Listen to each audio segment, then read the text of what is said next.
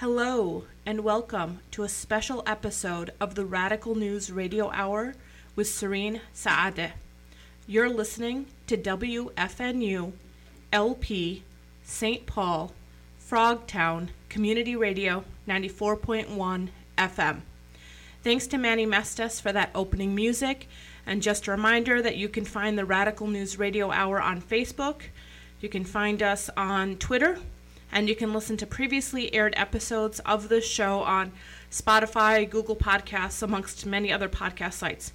You can also reach our show at radicalnewsradiohour@gmail.com with tips, recommendations, and any questions. A special thank you to our newest sponsor, The Uptake, where I work as Executive Director, for their support of this show. You can check out The Uptake's work at www.theuptake.org. Today is a different episode than our usual. We're live for the very first time, and we're talking about election 2020. Now, I'm going to admit, this is my first time being live on radio in many, many years, so what we're going to get is going to be a little bit more maybe natural and unedited than you typically get, but I'm really excited to be sharing this with you. Tonight, we're going to have breaking news as it comes in. We'll be announcing races once the Associated Press has called them. We'll have the chance to hear from each of you. We'll have lots and lots of music. We'll have lots of interviews pre-recorded earlier in the day about 2020 voting and what comes next, no matter who wins. And we'll be hearing from local community leaders. Thank you for joining us for this very special episode, and thank you for listening. Just a reminder that you can call in at any point. The call-in number is 651-313-5125. We'll begin tonight with some music, If You're Out There, by John Legend. Wherever you stand, I'm calling every woman, calling every man. We're the generation, we can't afford to wait. The future started yesterday, and we're already late. We've been looking for a song to sing. We search for a melody, search for someone to lead. We've been looking for the world to change. If you feel the same, then go on and say, if you're out there, sing along with me. If you're out there, I'm dying to believe that you're out there. Stand up and say it loud. If you're out there, tomorrow's starting now.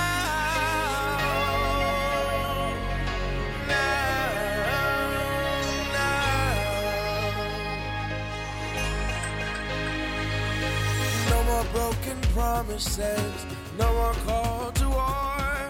Unless it's love and peace that we're really fighting for. We can destroy hunger, we can conquer hate.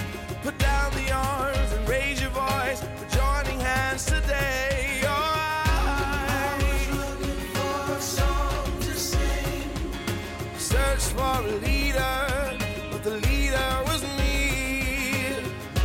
We were looking for the world to change. We can be heroes. Just go on and say, if you're out there, sing along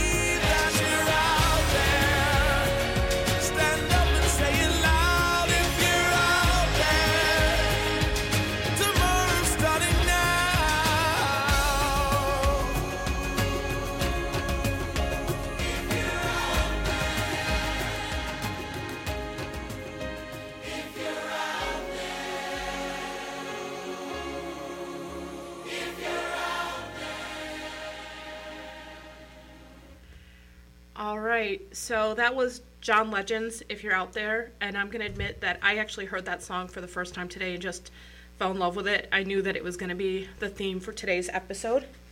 So we do have some, results are going to be a little weird for this election. We can't be 100% sure when we're going to hear from all of the states, but we do have some races, and as I said, we're going to be calling them based on the Associated Press, just because they are the most legitimate and reputable source when it comes to calling presidential races. So Donald Trump has won South Dakota, not a big surprise, and Joe Biden has won New York, again, not a big surprise.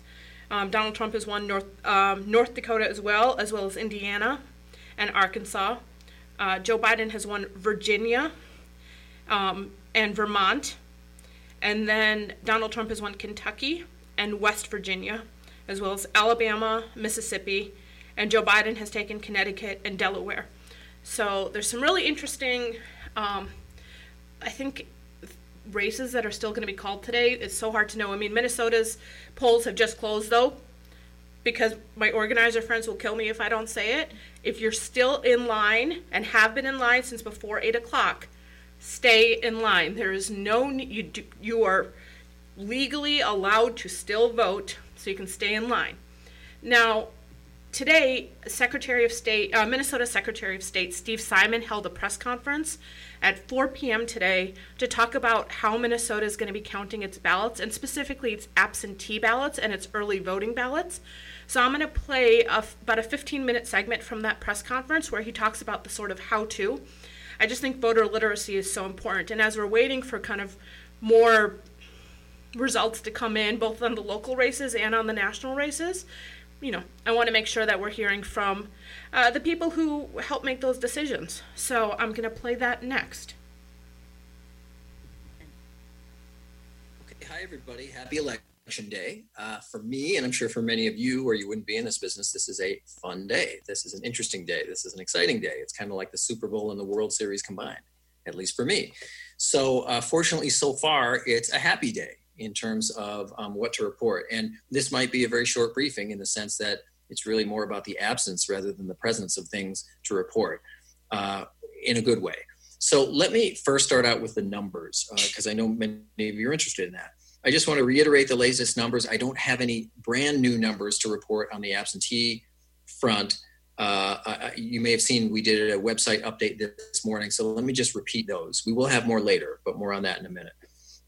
Applications so far, and remember, applications includes those who asked for an absentee ballot, went to a website, asked for it otherwise, and it includes everyone who's a registered voter who lives in a precinct in a mail-only jurisdiction.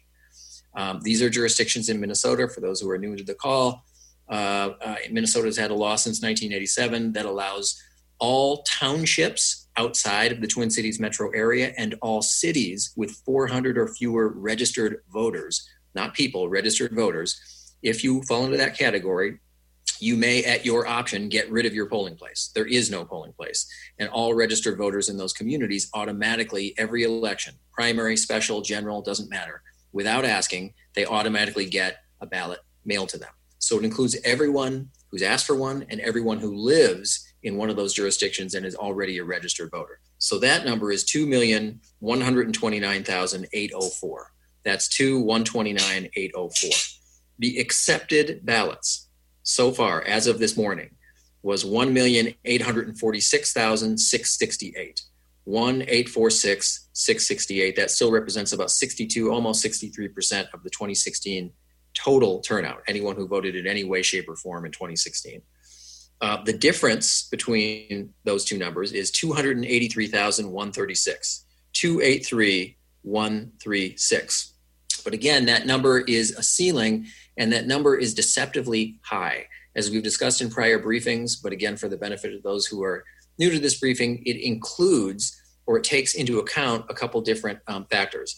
First, as I said, it includes everyone who's registered in a mail-only precinct. And even at 80% turnout in mail-only precincts, that means 20% of people will just never send a ballot in. They never intended to, and they won't probably this time. So that number is going to go down based on them. It also, by definition, includes a lot of people. We think a lot, hard to know what a lot is, who will vote today. meaning they ordered an absentee ballot. Sure, maybe it's been sitting on their kitchen table or their coffee table for a while, but they decided for whatever reason, maybe the weather, maybe something else, that they wanted to go in today. So that number is going to decline. It will also decline because there are some that have already come into various counties that have not yet been processed. Maybe they came in yesterday, maybe they came in the day before or the day before that, and they haven't yet been processed. So all the counties are going to have more time to process. So that number is going to continue to go down. Let me talk a little bit about the numbers that we will be furnishing you. As I promised in prior briefings, this is consistent with that. So tonight, after the polls close, I'm not sure what time, but as close to 8 o'clock as we can get it, subject to the data demands and the number crunching, but we think fairly closely after or fairly soon after 8 o'clock, we will provide an updated list and report of outstanding absentee ballots. In other words, that delta between the number requested and the number actually processed and accepted at this point. But again, those numbers will not reflect who voted today. They will not reflect who voted today, and they won't for some time. So just know that that number is going to continue to go down, down, down.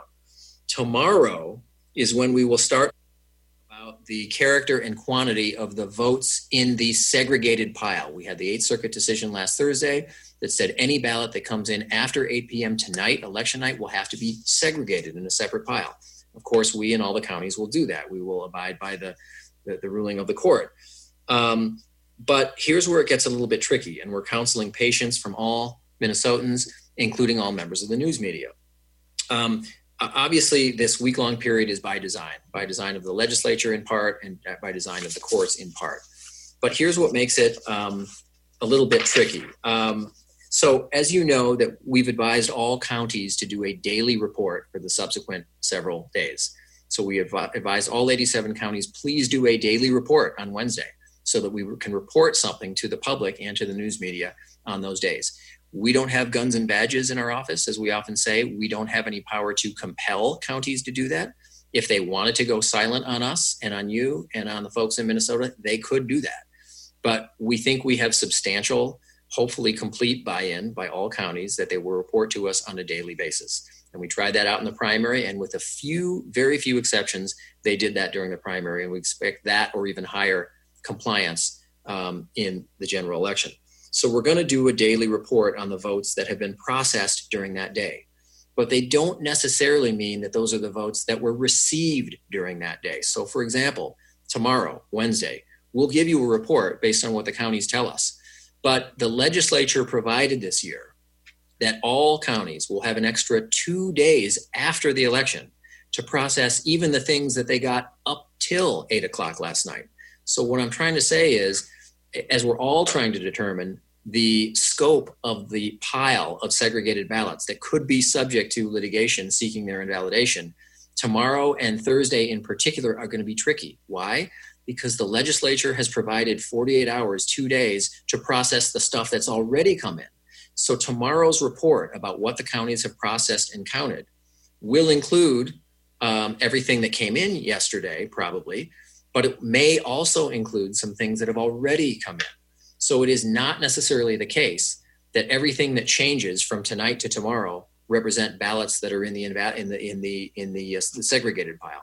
That isn't necessarily the case. The ballots will be segregated, and ultimately that number will be knowable. But I just want to caution that if you see an XYZ county that between tonight and tomorrow they processed an extra 1,000 ballots, that does not mean 1,000 ballots are in the segregated pile. It could mean that 200 of those 1,000 were leftovers. The legislature said that they could have 2 extra days if they got slammed, and maybe they feel slammed and they're still processing that. So it's not a perfect match. And I know that's, we would all hope and prefer that it was a perfect match, but it just won't be, because the legislature did provide for people to have 2 extra days, again, until Thursday night, to process the stuff that's already come in. So we will try from the counties to get as clean a count as we can, but just understand that there's going to be some of that merging in there. So to repeat, sorry if I'm overemphasizing this, but what you see tomorrow in County X as having been processed tomorrow does not necessarily mean things that came in tomorrow, that came in the mail on Wednesday. They could include lingering ballots that came in before 8 p.m. tonight. I hope that's clear. And I know it's a little bit messy and the lines are bleeding into one another a little bit, but that's the way it's going to have to be, at least in the short term. So that's what's going to happen tomorrow night. In terms of the timing tomorrow night, I'm sure some of you are concerned about that. So we are going to report to you as soon as we can when we have a critical mass of counties. That's a know it when you see it kind of test. We want to get you numbers as early as we can. We do want to give all the counties until the close of their business hours to do the tallying and do the processing. So we don't anticipate getting any numbers from any counties before, say, 5 or 6, maybe even after that. One large county, the largest, Hennepin, has already told us, as is their privilege, that they plan on going quite late tomorrow and perhaps in subsequent days, possibly until 10 at night. Well, we don't want to wait to get you all the other county results just because Hennepin has decided to go late. And that's their privilege and that's their right, and that's okay. But we want to get you as much data from as many counties as we can when we have that critical mass. And then we anticipate supplementing that later tomorrow night. So here's a hypothetical, and it's only a hypothetical, not a promise as to a time certain. It's a hypothetical. Let's say that we're able by 7 o'clock, based on the fact that, I'll make up a number, 50, 55 counties out of our 87 have reported results to us of what they processed yesterday. Processed. That doesn't mean they all came in that day. It's what they were able to process yesterday. We will report that to you. And then when Hennepin or others who choose to go later get their numbers in, we will supplement that later. But we didn't think it was right and fair to the people of Minnesota and or to you in the news media to wait on Hennepin or any other county, large or small, because they exercise their option to go a little bit later. So we anticipate at least one supplementation tomorrow night and an initial batch, an initial report as soon as we have some critical mass. And that will just be a judgment call within our office about what a critical mass means. But our aim is to get you as much information in as a complete form as possible, as early as we can, and then supplement as needed throughout the evening. And then we'll repeat that process presumably on Thursday, on Friday, and so on. So that's just how we foresee this going from here on in. Shifting a little bit from the numbers right now, I wanted to say just a word about general administration of the election. We still have some time yet. It's not quite 4:15, so we still have 3 hours and 45 minutes or so until the polls close. So I want to knock on wood when I say this, but so far administratively, it has been a superb day.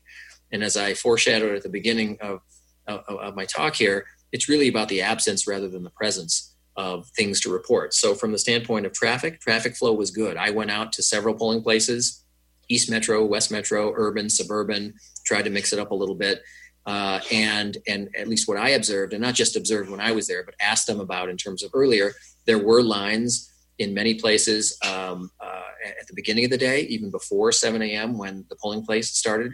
It was in the dozens in most places, not the hundreds. They appeared longer than they were because of 6-foot social distancing. A line that might not appear so long in any other normal year appeared a little longer this year because of social distancing, but it was manageable. I asked whether voters were, grouchy about that or whether they were grumbling about that. And the consensus, at least where I visited, anecdotal to be sure, was no, they weren't. They understood. That was part of the bargain. They understood there might be a line. And frankly, the weather was nice. So they weren't, outside in numbing temperatures. So I think that helped as well. There are plenty of PPE and supplies. We asked about that in every polling place. And by the way, this analysis is based not just on my anecdotal visits to, several polling places. We are in touch in real time with 70 plus counties in a communication system where we have 70 plus literally in real time communicating with one another. So we're getting reports from them. So I should have clarified. These aren't, what I'm about to tell you is not based on just me picking out a couple of handfuls of polling places. So plenty of PPE and supplies, masks, hand sanitizer, pumps, wipes, disinfectants, etc., face shields and the like. No shortage of election judges. That is statistically significant.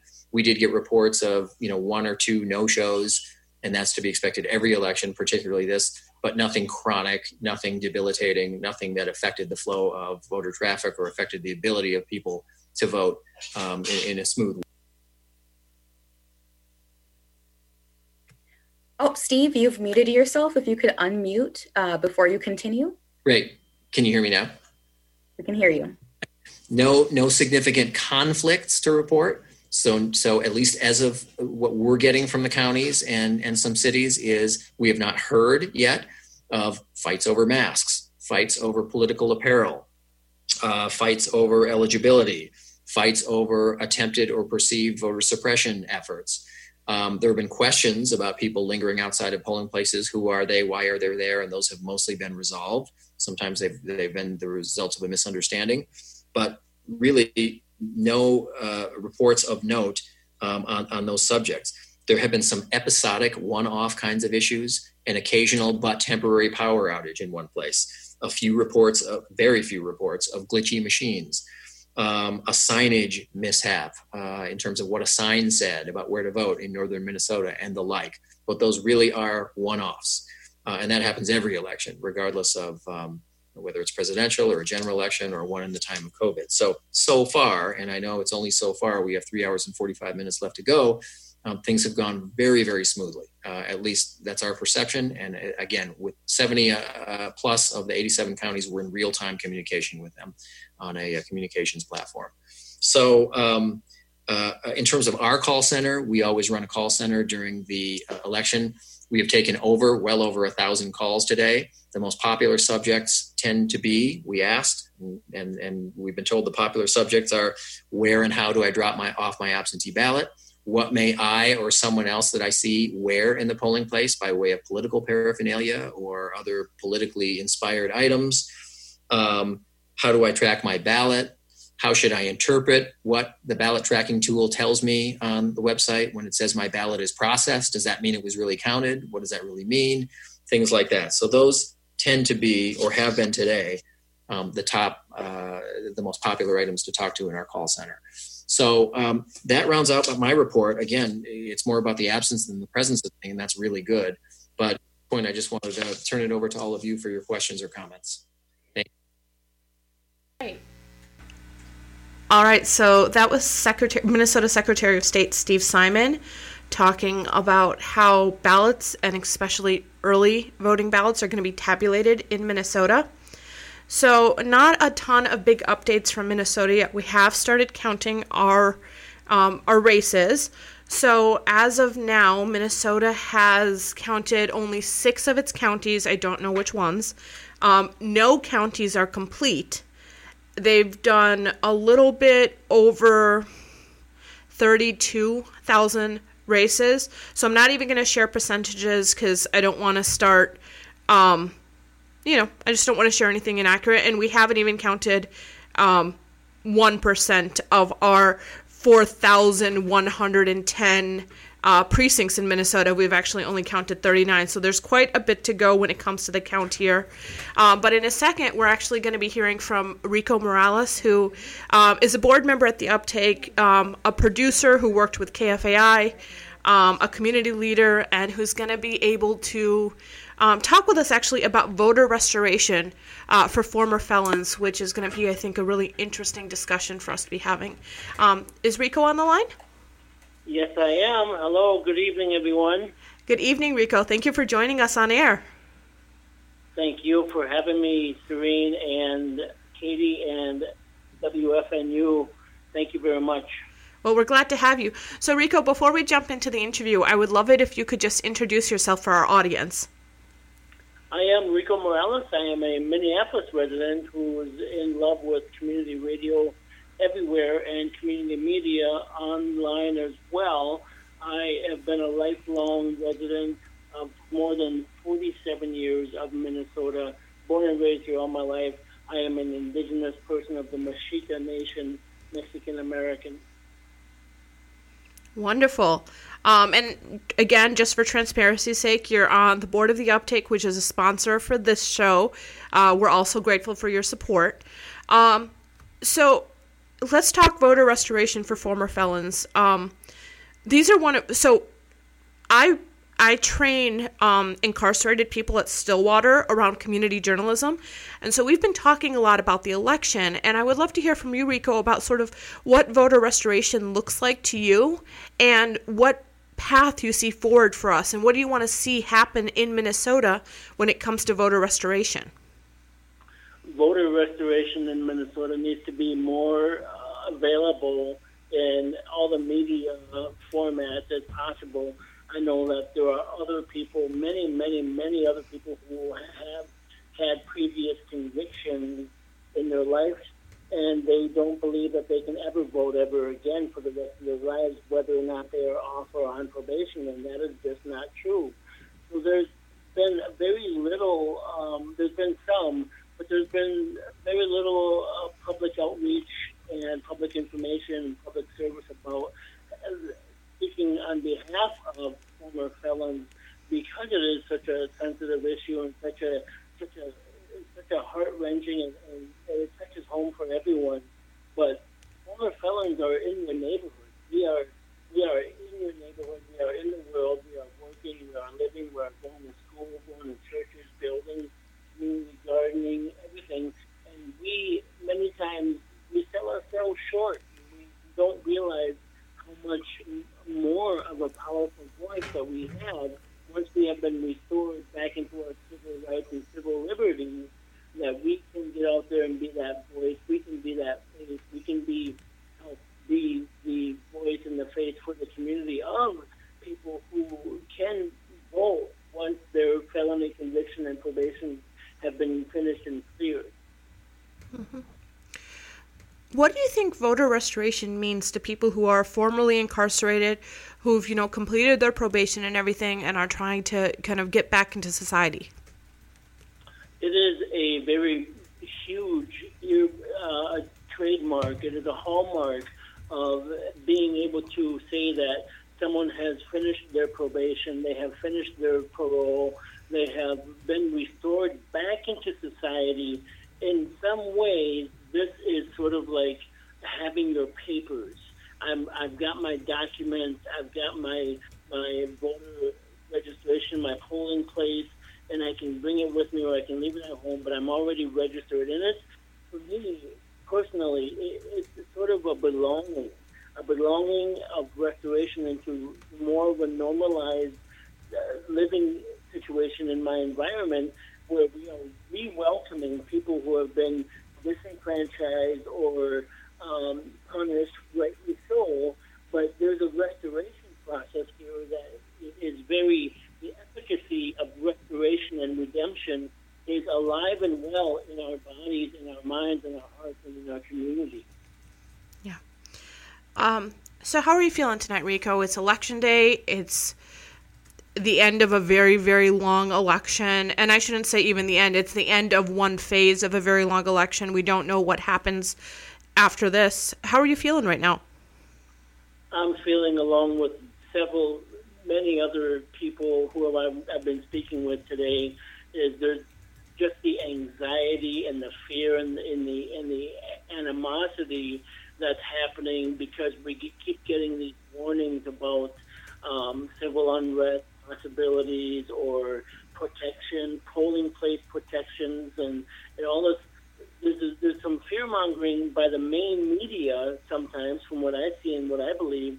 Sometimes there's a fear-mongering by the main corporate media that says, there's a monster around every corner. There's a goblin under every rock, and so sometimes you don't hear about the good things that are happening in the neighborhood. The people who are volunteering, the religious organizations, who are watching the polls, who are protecting, who are staying within 100 feet outside of the polling places, but yet providing maybe some beverages or just being a safe haven in a security sort of a watch, extra eyes on the ground, so to speak. So that is helpful, and that's to me, it's comforting and calming in many ways.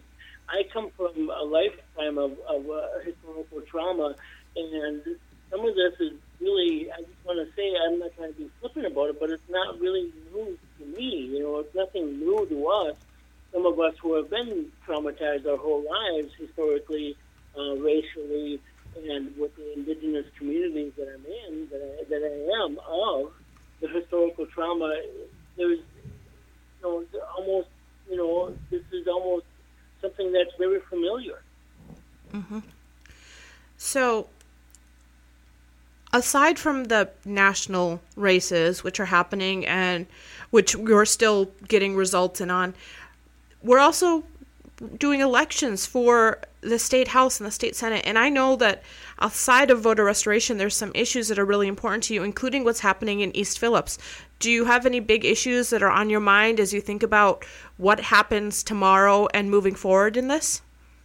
Yeah, definitely. We're looking at the Green New Deal for Minneapolis and other areas in St. Paul as well, and the metro here in general, with water gremlin issues and water issues, from contamination, pollution, from getting involved in your local communities, whether it's East Phillips with the roof depot and the water yard, or whether it's water gremlin in St. Paul, and the issues that are affecting the physical environment, your water pollution and the ground, the saturation.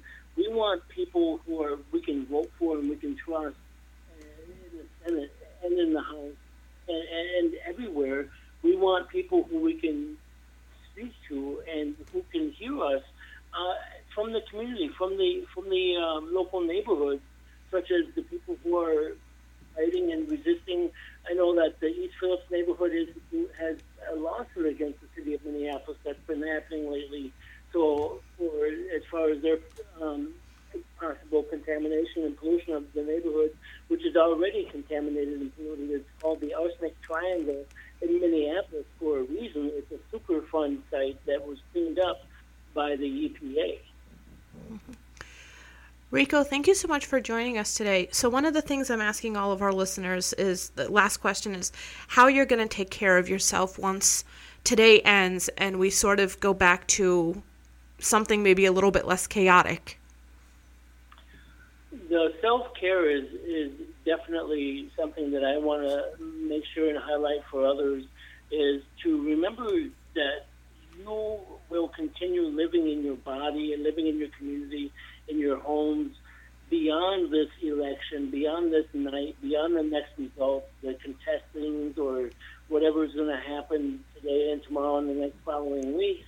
We have to live with each other. We have to still see each other and be with each other, whether or not we agree or disagree. We have to still make peace and build bridges everywhere we go, and we have to still work with each other. And that's what I believe is the greatest accomplishment of all, is when we do sit down at the table with people we may not agree with, we may not have a lot in common with, but we can at least sit down at the same table in the same circle and share ideas and grow together and collaborate together with each other. And so that's the end all for me, is this is not just a one night type of thing. This is the fight that we are in for the rest of our lives and for the next future generations. And our ancestors, this is how we honor our ancestors. Yeah. Thank you, Rico, for calling in and for all your support of this show. As per usual, we're just so grateful to be hearing from you.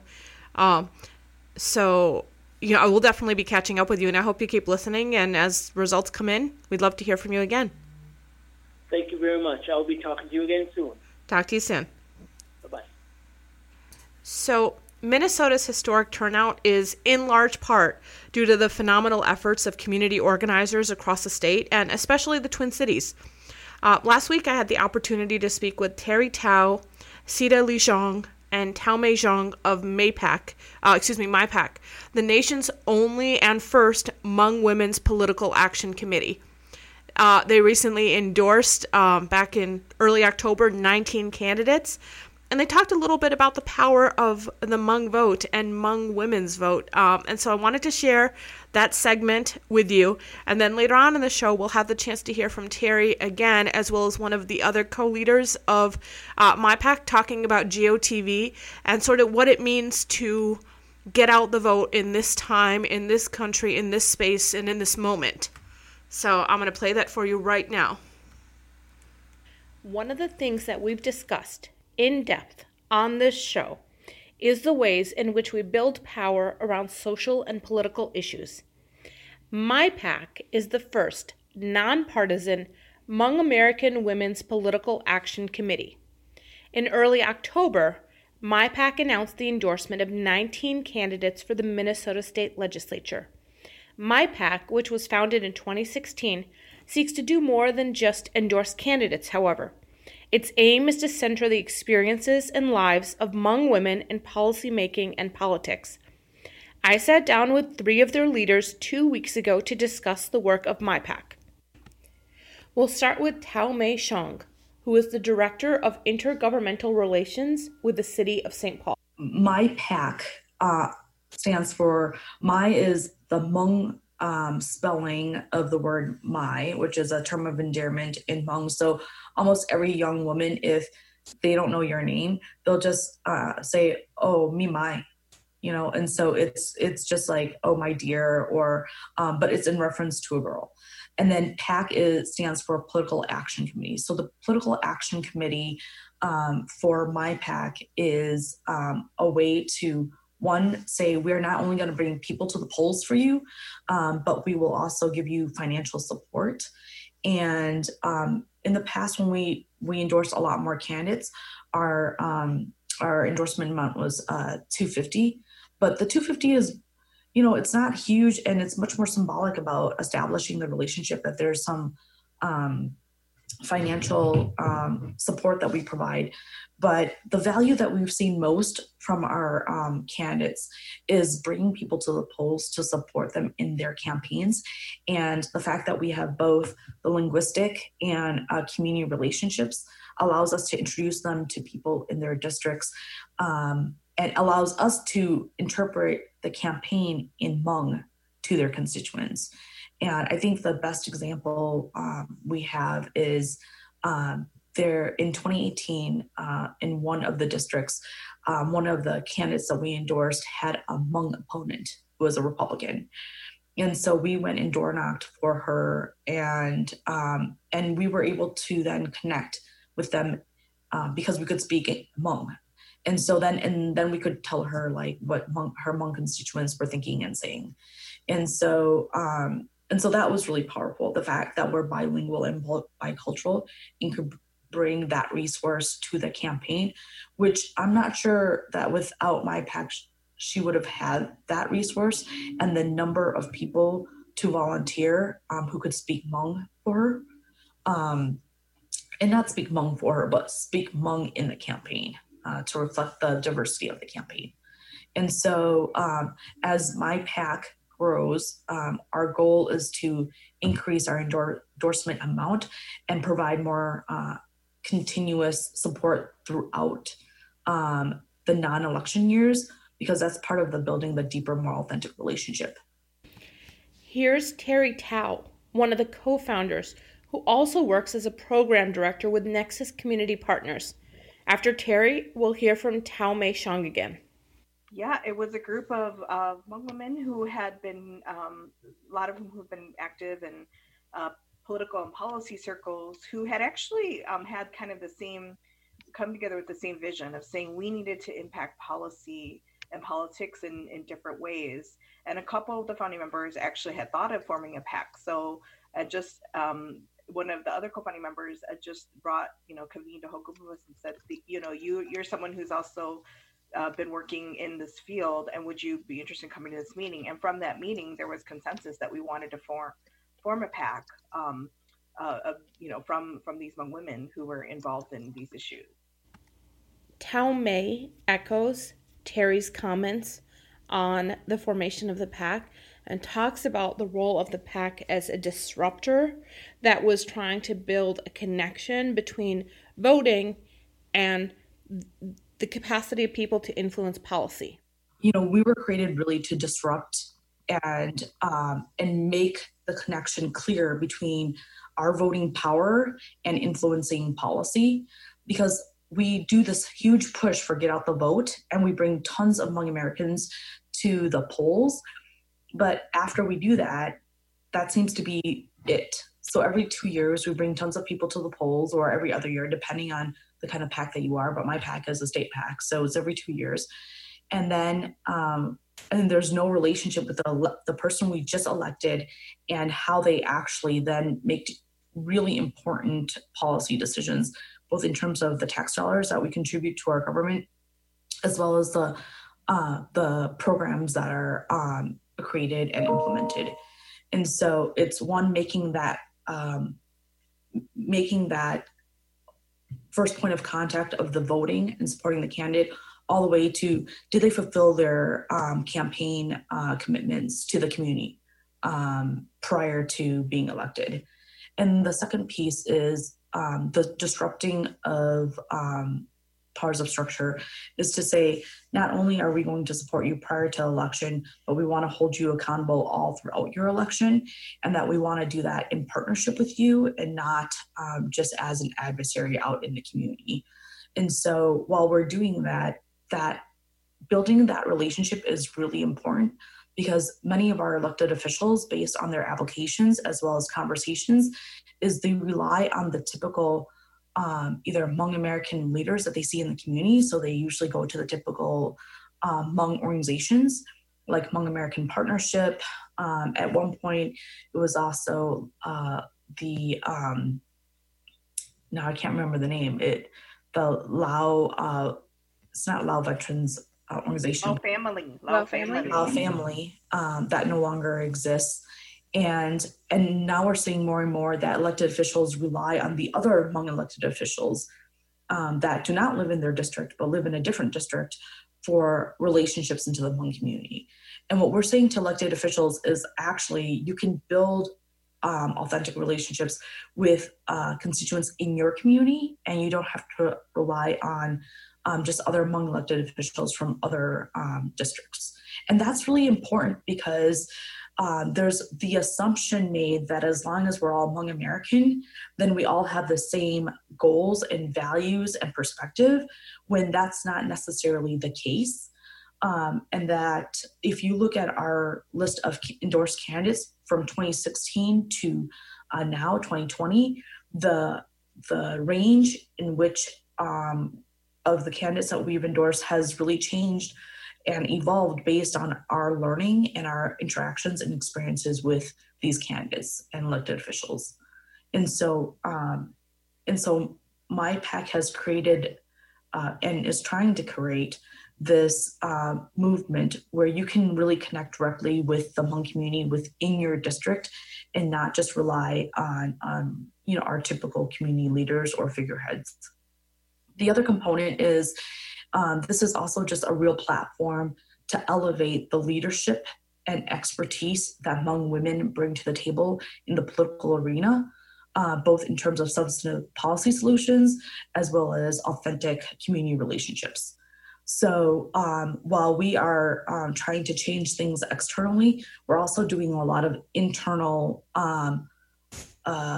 deconstructing of our internalized oppression, right? That we are working together to really say, look, as Hmong women, we can lead together, because there's a perception that women can't work together, right? So that's one. Two, the fact that we are leaders in our own right, and we don't have to wait for others to affirm that that lived reality, that we have been leading in spaces for a long time, but there isn't or hasn't been others who are lifting us up. So we don't need to wait for other people to lift us up, that we can lift each other up. And that in itself is affirmation of both our expertise and our leadership skills. And so that's where the values piece of working at the intersectionality of gender equity, racial justice, and immigration rights is so critical, because then we allow all of our identities to be to be the core foundation of the things that we care about. And so we're not isolating policy issues, but we're actually connecting, intersecting, and weaving in all of our lived experiences. And so I think there's multiple facets to my PAC that make our organization really dynamic, but complicated and hard to explain in like a couple of sentences.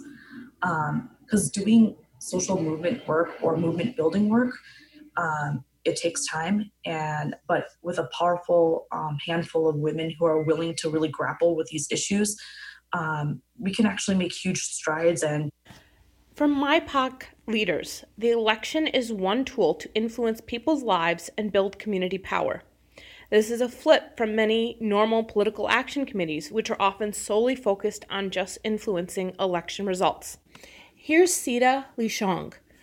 Sita is one of the newer leaders with MyPAC and a program manager at Nexus Community Partners. For me, I think, MyPAC is a way to change the way I think about my relationship with my community, Hmong women, the Hmong community at large, other Black, Indigenous, and communities of color. I think there are a lot of stereotypes and stories that are told about Hmong women, immigrants, minorities, and so often those stories are told without depth or context. So my PAC for me is a way to change that by adding our lived experience to the political conversation, both in our lives with people we know and kind of at that state policy level. So the conversations are happening all the time, and the election is a way to kind of focus that, but it more is about why we are or aren't political just through the way that we live, I think. As we said at the beginning, MyPAC recently endorsed 19 candidates for the Minnesota State Legislature. Here's Terry Tao again. We endorsed 19 candidates because we're a statewide PAC. We typically have endorsed it. We can only endorse at the state level. And this year, as we know, both the House and Senate seats are up, and we endorsed 19 candidates in communities where there are a lot of there's a Hmong population who are going to be supportive of the MyPAC agenda, our agenda, our vision, and our values for the next legislative session. So it was 19 seats we approved, 19 candidates, 12 of whom are on the House side, 7 on the Senate side. And it's similar to what we've done every 2 years when we've since our inception. Most notably in 2018, we actually did do a gubernatorial endorsement. Terry, maybe you can share a little bit more about our process of inviting folks to apply, and then because the endorsements are based on those who actually apply, but we invite people to apply. We don't allow everyone to apply. Yeah, and again, as I said, they're from communities where there are Hmong folks who live there, and so I was part of the endorsement committee, in which we sent invitations to all candidates running in 37 targeted areas, and of those, we got 22 areas that applied, and so we're some of whom it was just one or two, or sometimes all the candidates applied to from that area. So that's how we selected our candidates, and then we asked them questions about like their relationships with the Hmong community, how they would continue to support and champion racial and gender equity. How they commit to our values and their legislative priorities. CETA also echoes the endorsement process, that it's about building and displaying the power of the Hmong community and specifically Hmong women. I would just add, that the relationship with elected officials and with, institutionalizing our collective power, I think is really important. But I think for me, in the last couple of months, what's made a difference to me in being more active politically through MyPAC is the depth of conversation that we have as a group really gives me a different insight, because so often in my community and nonprofit work, I'm thinking about these big groups of people, and to get to this personal level of politics in discussion, in sisterhood with this group has been really great, a really great experience. And then the other piece of it is fundraising, right? So we don't have a chunk of money to endorse folks. We're out there talking I'm out there talking with friends and family, and not that we haven't had political conversations before, but not necessarily so pointed, and to the point where I'm saying, and also give money, and I don't bring in huge donors, but been pulling at friends and family for $25, $50 gifts, and what I'm asking is not necessarily for the contribution, which is great, but also for them to think about what their political statements are beyond voting, because we are a growing and powerful community, and I think we still can be stuck in that refugee mindset of like just trying to take care of our own, even though we've gotten to the point of being able to take care of our broader community and then continuing to broaden what that community looks like so we can influence institutions, stand in solidarity with other communities and other groups. So it's, for me, been pushing those conversations from people who are already informed, educated, and folks who are maybe informed but not politically active, just kind of continue to push our own level of civic engagement. I think that's been the biggest change for me in being involved in MyPAC over the last couple months. All of the leaders of MyPAC that we interviewed for this segment talked about the impact of structural oppression on Hmong women and the many different systems of oppression that these women have to operate in. The power building of MyPAC is one thing, and it's crucial to the work. But because of that reality of operating within multiple forms of structural oppression, there's a lot more work that has to happen internally within the organization to make the work flow. Here's Talmay again. I do want to elevate the issue around gender, because I think the fact that, and we're very intentional about saying gender equity, racial justice, and immigration rights, because the gender piece is really critical. Hmong American women continue to face, both within the mainstream culture as well as within our own cultural community, the gender component of really challenging cultural norms in both the American context and the Hmong context. And that's a really important element to raise. And when we talk about fundraising, the fundraising piece is to really challenge the narrative that Hmong women, one, can raise money, probably not at the same pace as Hmong men.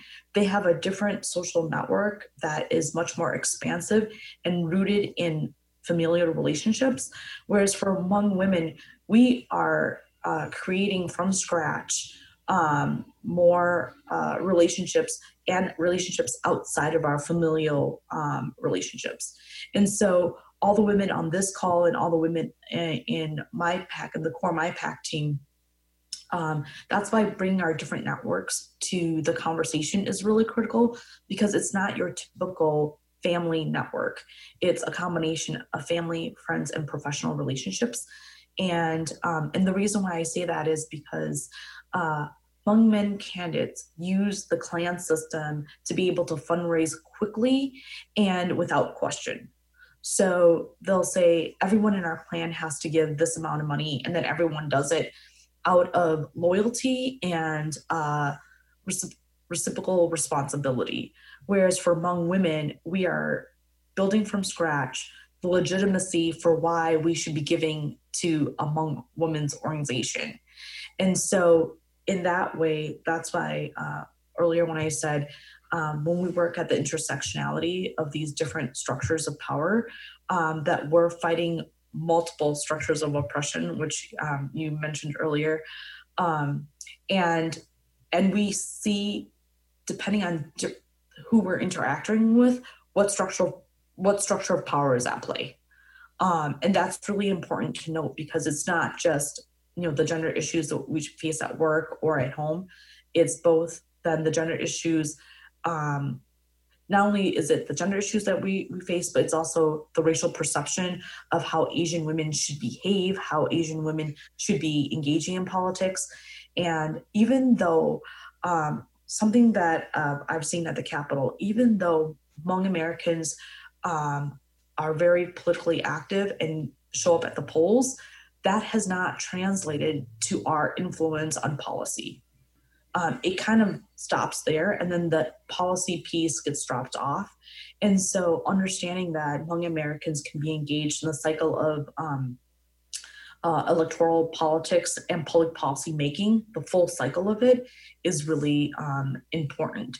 And when we talk about public safety reform and criminal justice reform, the conversation around immigration and Asian Americans get dropped off. And so I wanted to lift up the gender equity component that, with the Me Too movement, you can see that the gender oppression in American society is deep. It's really deep, and it's really hidden. And until recently, there was a lot of shame around it and people didn't bring it up, right? And then until the civil unrest around George Floyd, the racial oppression is deep and is, we have deep roots in American culture.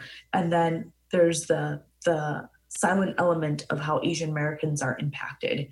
And when at the border, when immigrant children were stripped away from their parents, like infants being stripped away from their parents. And now we're still struggling to connect those infants to their parents. That elevated the conversation around immigration and the nuanced conversations between the different types of immigrants in American culture. So there are multiple structures of oppression that MyPAC is trying to fight simultaneously and not breaking them up into different silos. That makes our work super exciting and unique, but also extremely challenging at the same time. I want to thank these leaders with MyPAC for speaking with me. It's very powerful to learn more deeply about the work happening in the Hmong community and with Hmong women to build sustainable power and the leadership of these women in moving this work forward. Thank you to Terry, Sita, and Tao Mei for joining me last week for that pre-recorded segment. And just a reminder that you're listening to WFNU LP St. Paul Frogtown Community Radio 94.1 FM. I spoke with Terry earlier again today in an interview about GOTV and what it means to get out the vote in this moment and how we take care of ourselves and how we move forward in this moment. So I'm going to play that interview, but I'm going to apologize because the audio was a little rough. It was actually with Terry and Peng Phua, who is another leader with MyPAC, but the audio got a little rough. There was some drag racing happening outside of the space that I was doing the recording in. So thank you so much for listening, and when we come back, we'll be talking with some other community leaders. We'll talk about mental health, and we'll have some updates for you soon. And I will say, Ilhan Omar was projected the winner in CD5, but we're still waiting for most other races. So, hi Terry, hi Peng Phua. Thank you so much for joining us tonight on the Radical News Radio Hour. How are you doing today? Doing good, feeling good. Yeah, it's been a busy day. Wonderful. It has been. Yeah. So we have you on air tonight because we're really trying to uplift the work of the organizers and the leaders who are really turning out the vote and lifting Minnesotans and specifically the voices of people who are historically marginalized in Minnesota up. I would love to know a little bit about you both, though, for our audience, and then we can talk a little bit more about the work. Sure. So before and I are members of the first Hmong Women's Political Action Committee that was created actually in the country called MyPAC, and it's MAIB, PAC. And so we are a state level organization that is the Political Action Committee endorses candidates at the state level that are in support of our vision and around supporting Hmong women and families in the issues of economic security, healthcare, and education. Wonderful. And then, Peng Phua, I know that we talked earlier when we were doing the pre-interview, and you had a really wonderful answer about that, kind of the mobilization, and you're a volunteer board member with MyPAC. Can you talk a little bit about the work that you've been doing and that you were so treasured to speak about a few minutes ago? Yeah, for sure. Thank you for having us and allowing this opportunity for us to talk a little bit about MyPAC too, and the work that we've been doing.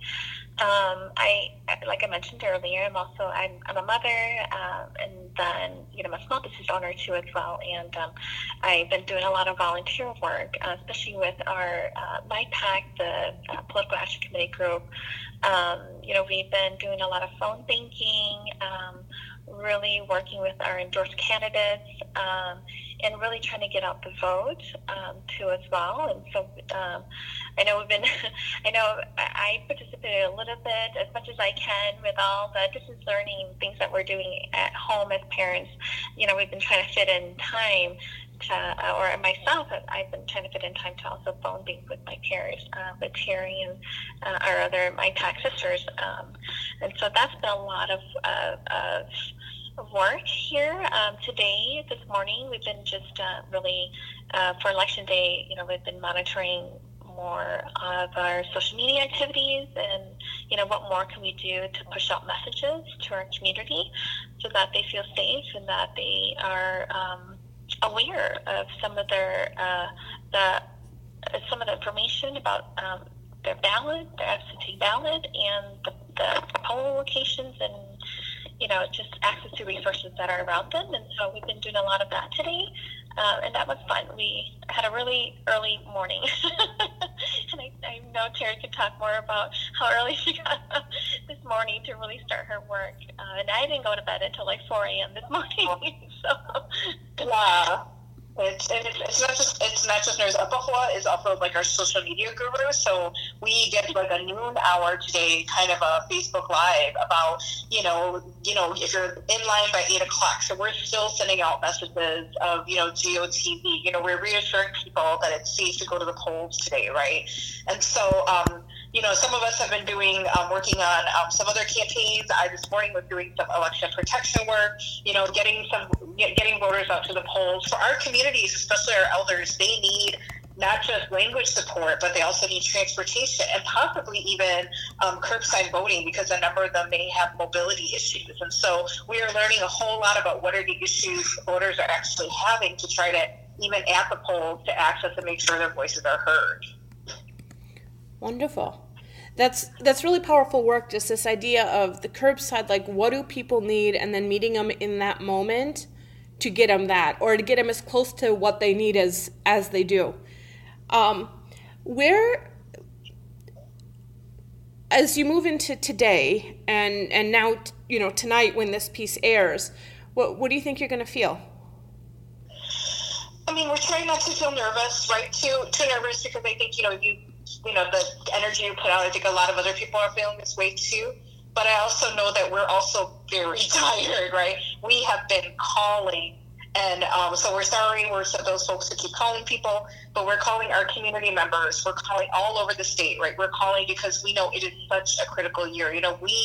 We understand what's at stake with this election, right? And we want to make that clear to other people too. So in a lot of ways, the nervousness, I think the tiredness might surpass the nervousness at this point. I don't know about you, but yeah. Mm-hmm. Yeah. No, definitely. I think, definitely surpass that exhaustion. I'm definitely just anxious. I'm really actually thinking a lot about my kids and how they're feeling. Too, in this moment, and I've yet to actually crawl down to the living room to check in with the last hour here. But moving closer to 8 o'clock, and we're really, I think I'm starting to feel excited and nervous at the same time. I also want to say too that I will say a lot of the folks I've been seeing, a lot of folks have been Hmong women who've been who've been parts of different campaigns. Obviously, there's candidates themselves. But today, I really couldn't do a lot of the work without some of the nonprofit, sisters and brothers and other folks who it's been a real collective effort. And I think the really amazing thing is because we've been able to, it's been my network that I've had to rely on. And they got me somebody with transportation right away. Those things have been tremendously helpful. So I think it's the power to community, the power to being in relationship with each other. And then now just really using that to really say, hey, this is just getting today done. And, we need to collectively move forward, because it's just, we all know today's voting is the first step, but there's some long-term work. And I think, at MyPAC, we certainly get it, right? And so we're there too. And so we want to, continue to do this and build relationships so that we can work on policies that help all of our families. That's, I think, a really good point that I was going to ask, what does tomorrow look like for you both? I have some work to do. It's a little bit of both. I have some work, but otherwise, it's some doing some reflecting, kind of relaxing, hopefully getting some sleep. But it'll depend. We know results might not come in right away. For those that we do, we'll be doing, take a breather, but then we'll be right back, strategizing, figuring out how do we communicate with folks, right? And so it doesn't end. I think, we'll just, take a deep collective sigh and then get right back. Roll our sleeves right back up. We're moms, right? We know Yeah, for sure. I agree with Terry. I think, for myself, same with Terry, it's just work is waiting, right? But today is a day where I feel like it's just so important to really have my full attention, trying to cover, if not, as much as what my sisters in my pack are doing, hopefully I can cover the emotional piece of just being here, so that folks can check in. I've been just trying to send messages so that we could just check in with each other.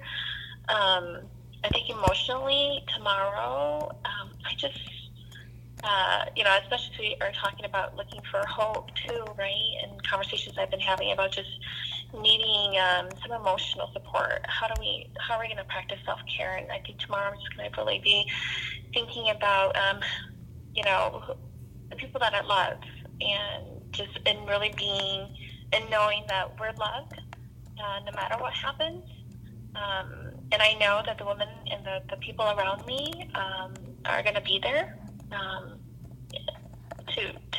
together to face whatever comes, right? And so yeah, that's kind of where I'm at. Yeah. Before I really appreciate Buffalo's point, because I think at 2016 a lot of us felt very lonely, right? And so very alone. And I think this time we just know that there's there's strength in numbers, right? And so and I think what I've been really thrilled by too is all the other folks too. There's strength in Hmong sister numbers, all of our other sisters of color and Indigenous sisters, right? And so white sisters, and then the brothers and the other folks too, the transgender folks too. So I think that's where I don't feel so low. But Buffalo brings up a good point too. So we've had to fight the fight together. We have to also be together, and the joy and the pain too. Yeah, for sure. I can't tell you guys enough, like how these women like Terry, Kiying, Tommy, Teresa, Sita, and Nuchi have been. These women are diehard. Like they're, I can't tell you how long, how long they stay up during the night just to continue to make phone calls, complete tasks for this work leading up to today. And so it takes a lot of emotional. It's an emotional toll, and so I think sometimes we have to just take a step back and breathe, and just know that we can be in this moment together, and that we're going to get through this together. And so I think an emotional piece is a huge thing to set up tonight, going into like the future. Like what could we do to remind each other that we're here, that we're in this together. Mm-hmm. I really appreciate that. I've been asking people a lot lately, like, how are you going to take care of yourself? We all know that the election day diet is often made up of pizza and ice cream and more caffeine than we should probably be ingesting in a lifetime, let alone a day. What is taking care of yourself going to look like tomorrow? And what would you recommend to all the rest of us who are sitting here kind of frantically doom scrolling down Twitter, to kind of move past today?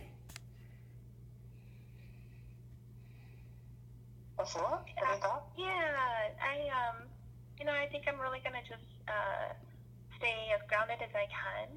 And when I say grounded, I think my kids is kind of the first place that I go to just remember, to remind myself that I need to take care of myself, and that there are these little 6 kiddos running around just waiting for mom, and for us to just show up and be here with each other. And so I think, as simple as that is just to know that I can,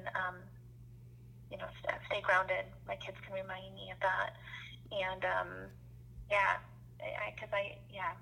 it's kind of uncertain where we're at right now. It's just a little scary to think about that, Mm-hmm. Yeah, I think it'll be, I'm probably not, as much social media, so trying not to do the gym scrolling, but calling people. I know at my workplace, we're actually going to hold some time to have a conversation about the election, right? Just to do some debrief. So I really appreciate, again, continued holding space for people, holding each other. I read, so, and, just some music. I read a really simple one, just to make a meal, right? Just make a meal, right? So no more pizza. So maybe you can actually, have something healthier. So something like that really gets your mind off of stuff. And I think it'll be really helpful to do those practices. I absolutely agree. Sorry, I love that you mentioned that, Terry. I was going to say, I've been burning a lot of my meals that I've been cooking. So we'll try not to do that tomorrow. Once we're able to focus again. Yeah. Well, thank you so much for speaking with me today, both of you. I really appreciate it. I so admire the work of MyPAC. Like, the work that y'all are doing is so powerful. We actually aired the segment I did last week already on this show. Thank you so much to Terry and Peng Fu for joining me earlier today for that pre-recorded segment. I mean, whatever happens in Minnesota tonight, the GOTV turnout is incredible. I mean, the votes are just, I can't even fathom like the turnout that we've had. I think we've actually already had a higher turnout in Hennepin County than in 2016. I mean, it's just amazing. So we are going to take a short musical interlude.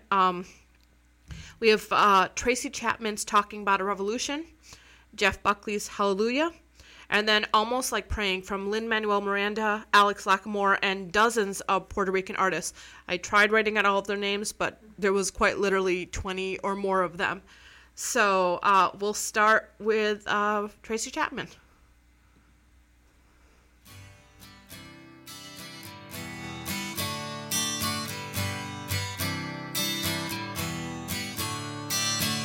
Don't you know, we're talking about a revolution. It sounds like a whisper.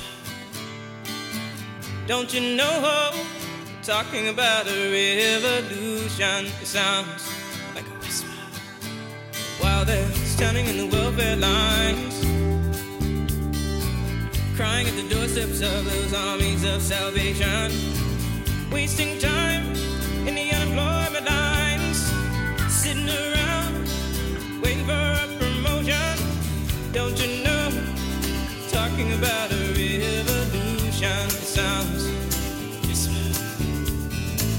Poor people gonna rise up and get their share. Poor people gonna rise up and take what's theirs.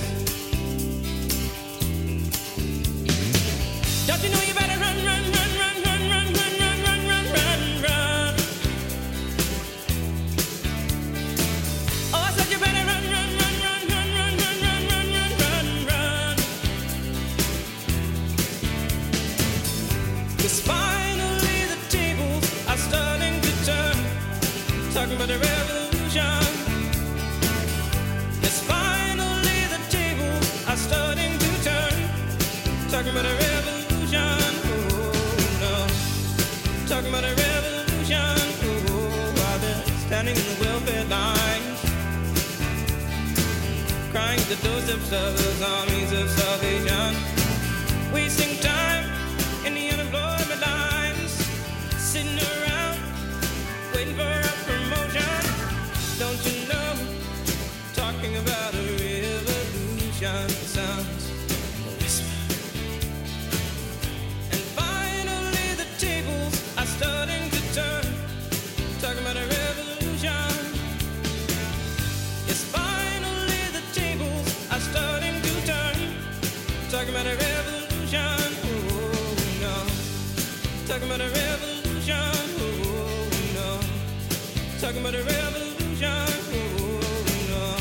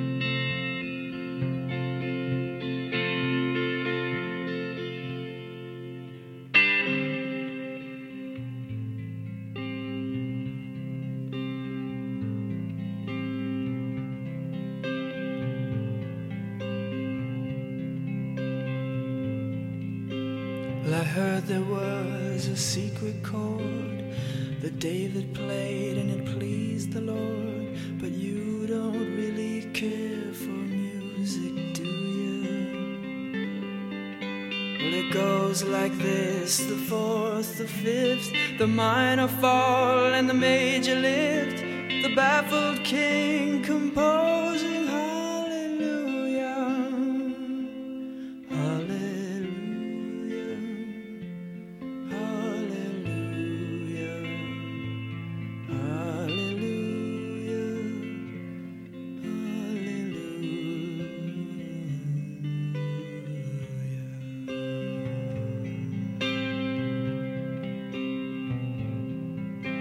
Well, your faith was strong, but you needed proof.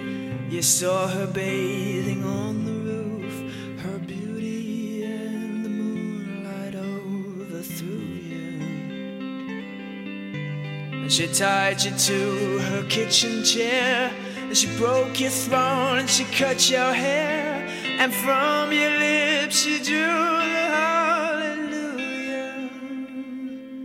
hallelujah, hallelujah,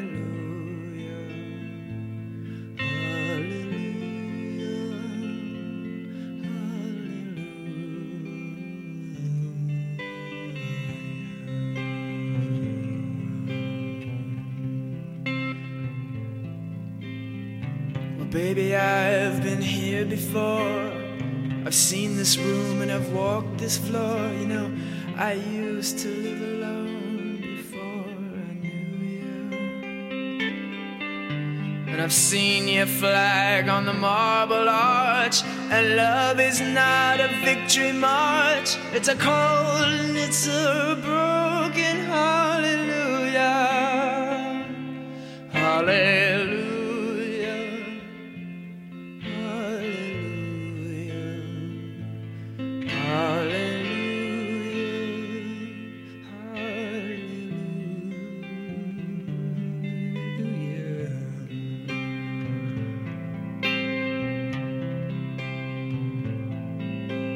Well, there was a time when you let me know what's really going on below, but now you never show that to me, do you? But remember when I moved in you, and the holy dove was moving too, and every breath we drew is hallelujah, hallelujah.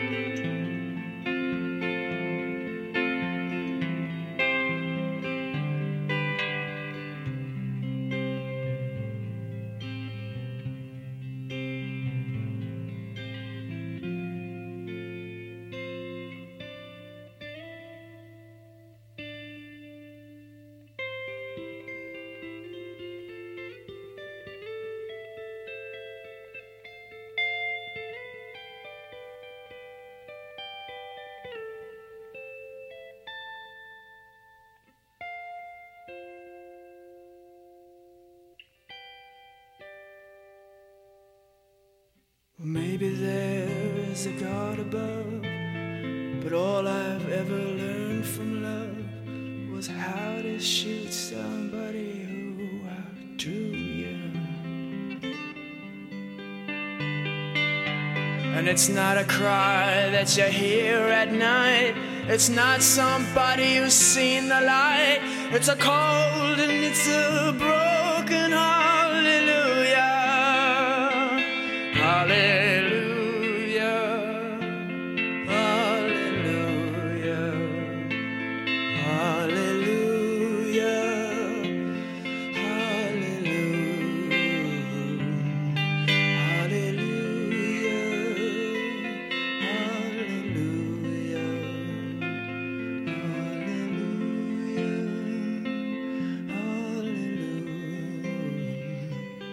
Hallelujah.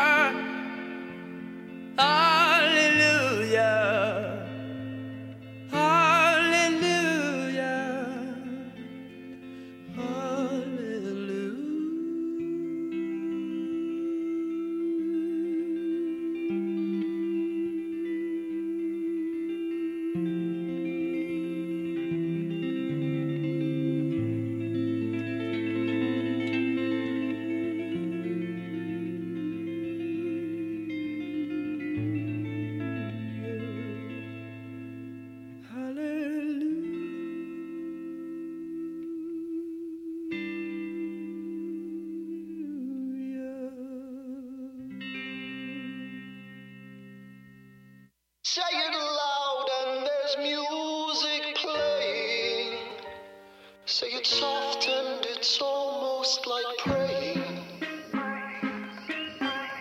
It's almost like praying. It's almost like praying. It's almost like praying.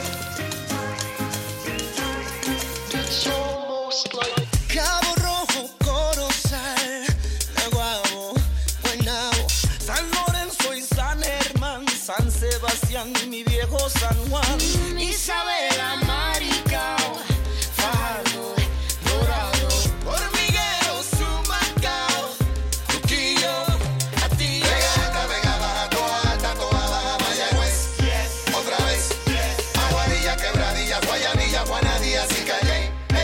it's almost like praying. It's almost like praying.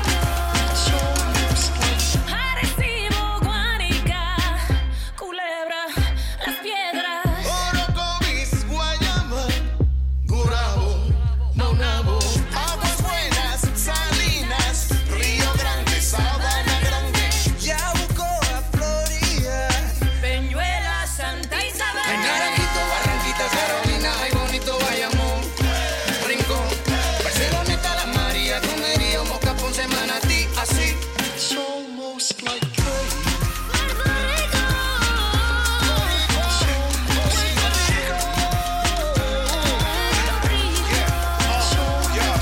Utuado, Aguada, Las Juntas y Caguas, Canóvanas, Cataño, Junco, Las Ayuyas, Villalba, Arroyo, te amo. la Cueva de Camuy, los baños de Coamo, Trujillo Alto, Ceiba, Ciales, la isla de Vieques, el Grito de Lares. Yauco, Sidra, Añasco, Patillas, Morovis, Loíza, lo hiciste. Puerto Rico. Puerto Rico, Puerto Rico. Puerto Rico, Puerto Rico, Puerto Rico. Borinquen, 100 por 35 la isla completa. Si somos boricuas, ahora que se sepa. Puerto Rico, así, Puerto Rico. Puerto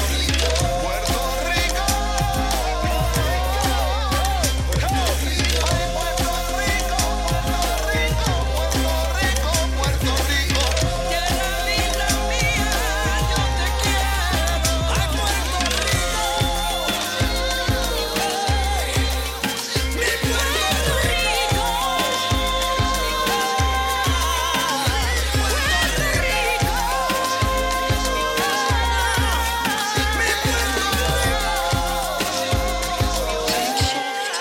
It's almost like praying. All right. Well, thank you so much. I really love the musical interludes. They give us an opportunity to check out on what's happening in the world around us. Just a few updates on the big races. We're still waiting to hear about most of the local races. So we're still waiting to hear back about Representative Rena Moran's race. We're still waiting to hear back about most of the local races. So we will update you as those come in. I know that the local races are important to all of you. Big picture, nationally, Lindsey Graham has won re-election in North Carolina. Mitch McConnell has won re-election in Kentucky. John Cornyn of Texas has won re-election. Representative Alexandria Ocasio-Cortez has won re-election. And again, Ilhan Omar has won re-election. That's all according to Democracy Now! As well as AP. The Democrats also picked up a Senate seat and lost a Senate seat. They're also counting on Arizona's Mark Kelly. There is some interesting results coming out of Arizona, according to the New York Times, which again, we're not counting, we're not making any projections from non-Associated Press sites, but I will say 75% of the precincts have reported, and Biden is currently leading in Arizona. So we have online with us Dr. Amy Marshall, who is a writer for The Uptake, who's a psychologist, a therapist, and is going to speak with us for a minute about mental health and self-care in the days after the election and how we take care of each other no matter who wins, just in the days moving forward. Dr. Marshall, do I have you online? Yep, I'm here. Wonderful. Thank you so much for speaking with us so late at night. Yeah, of course. Thanks for having me. We're glad to have you. So, first of all, how are you feeling today? I'm doing all right. I did have a full caseload today, but actually, speaking of mental health and self-care, I did take tomorrow and Thursday off. Well planned. And so we don't know what tomorrow is going to bring. We might not even have legitimate results until Friday. Even as races are being called, there's still so much left to know. What do you think tomorrow's going to look like? I think in a lot of ways the uncertainty can be worse than the outcome that you don't want, because even if the person elected is not who you were hoping for, kind of when you know what the answer is, you can plan, you can say, okay, what are my next steps? How should I move forward? How is this affecting me? What do I need? But sitting with, we don't know, and sitting with, we don't know when we're going to find out, and you're kind of just in that holding period, I think that might hit extra hard right now than it would have previously, because a lot of this year has been holding period, and we don't know when, with quarantines, with lockdowns, with COVID, numbers always changing. It's been a lot of holding period, a lot of survival mode, a lot of, well, we'll see when we find out, and this is kind of that magnified times 1,000. Mm-hmm. So, how do we go into tomorrow? I mean, do you have any tips on how we just kind of keep our wits about us? I think we have to be prepared for that uncertainty, and if it is an option to take a step back, just having a lot of grace and compassion for ourselves and each other, and just knowing that I think everybody's going to be going in with an extra short fuse, because a lot of the resources that would go into just regular day-to-day stuff is going to just go into sitting with the not knowing. Mm-hmm. Day-to-day, taking care of each other, do you have any favorite sort of self-care recommendations, either for yourself or for the people that are listening? I mean, it varies. It's kind of a question of what brings you happiness as an individual. It's definitely a time where maybe a lot of coping that is not the healthiest is usually the most tempting, because for example, say alcohol will make a lot of people turn to that, because it's like, well, this will make me feel better in the moment very quickly, but kind of long term is not the greatest. So if you have the resources for it, picking, I'm gonna take some time, to talk to somebody I care about, or go for a walk or something like that, versus like the kind of short term fix, if that makes sense. Mm-hmm. I've heard a lot of people wanting to color. There's been a lot of stress shopping. Mm-hmm. I heard somebody today call it hope scrolling, hope refreshing instead of doom scrolling. Oh, I like that much better, and social media is one of those tricky things that it is a huge source of support, especially right now. A lot of the people that I can't go see in person, I can touch base with on Facebook or on Twitter. So it's hard to make that call of, do I want to, unplug completely so I'm not checking the numbers constantly, but also it is a great way to connect, especially when we're all distancing. Yeah, I definitely think right now is take care of each other, and we don't know what tomorrow's going to bring, and no matter which candidate wins, there's going to be care that needs to be given to the people around us. If you have any last thoughts that you want to share, or any last recommendations, I'm sure many of our listeners would appreciate it, because I don't think we can all afford to keep stress shopping. Sure. I know I can't. I think that a lot of it is just being prepared for, we really don't know when it's going to be over. And, you had mentioned Friday. We could know before then. It could be a week from now, and we're still waiting to figure it out. It's makes me feel old to mention this, but in 2000 it took quite a while before we knew for sure, and maybe I'm remembering it more fondly than it was, because I wasn't an adult yet at that point. But I feel like it's a lot more contentious now than 20 years ago. Mm-hmm. as we really appreciate you speaking with us today, we want to get you on air just for a few minutes to talk about like how we take care of each other. And I want to make sure that we have time as results come in. There's so much. I can't believe we have less than an hour left of this episode and things are still are just starting to come in now. It's been quite the ride. But thank you so much for speaking with us, Dr. Marshall. I know you have a website. If you want to share that with people so they can look up more of your information, that would be great. Sure, it's dramymarshall.com. Doctor, the abbreviation, Amy is AMY, and then Marshall, MARSCHALL. The C trips people up a little bit. But I have, it's a lot of resources for therapists, but a lot of the self-care coping skill kind of stuff is pretty relevant. Wonderful. Well, thank you so much for speaking with us today. Of course. Good luck with the rest of the night. Thank you so much. Bye.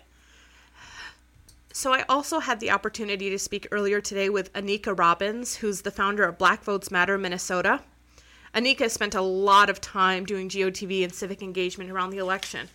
Before I play that interview, though, that short interview, I think it's just 5 or 6 minutes, is we want to remind you of our call-in number, 651-313-5125. So we have just under an hour left on this show.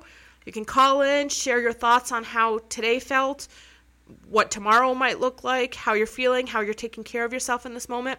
We definitely want to be hearing from you. So again, that number is 651-313-5125.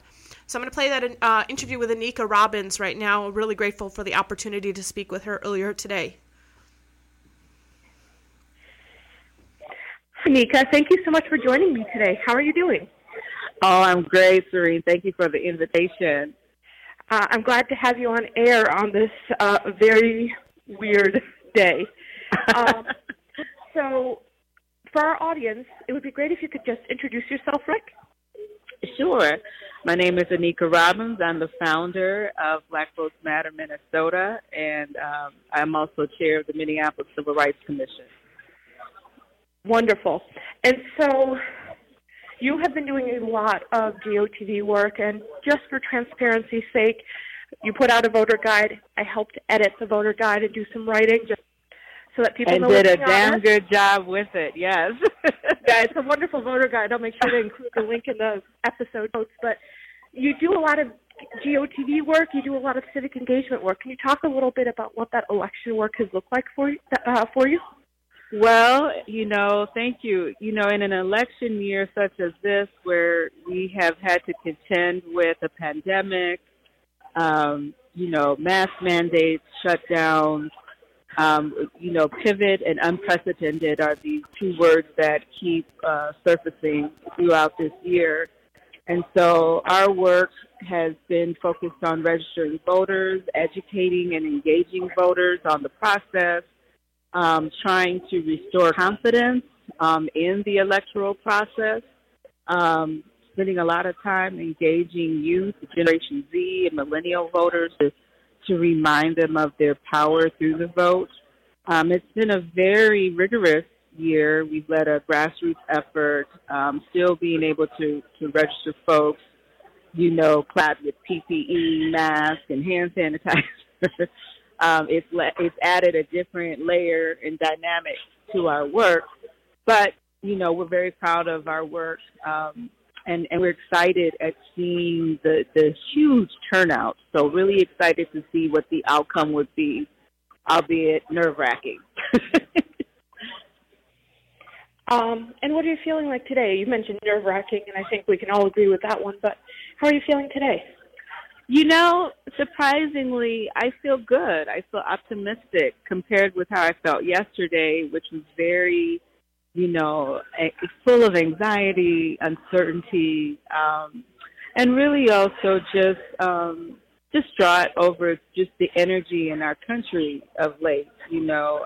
It's painful to see our country be at such odds against each other, and we're seeing the true colors of people, and this race seems to have moved beyond just, a change in leadership. It seems to be polarizing around race, around gender, around culture, around class and income. And, I'm hoping to see some kind of unifying element emerge from this race.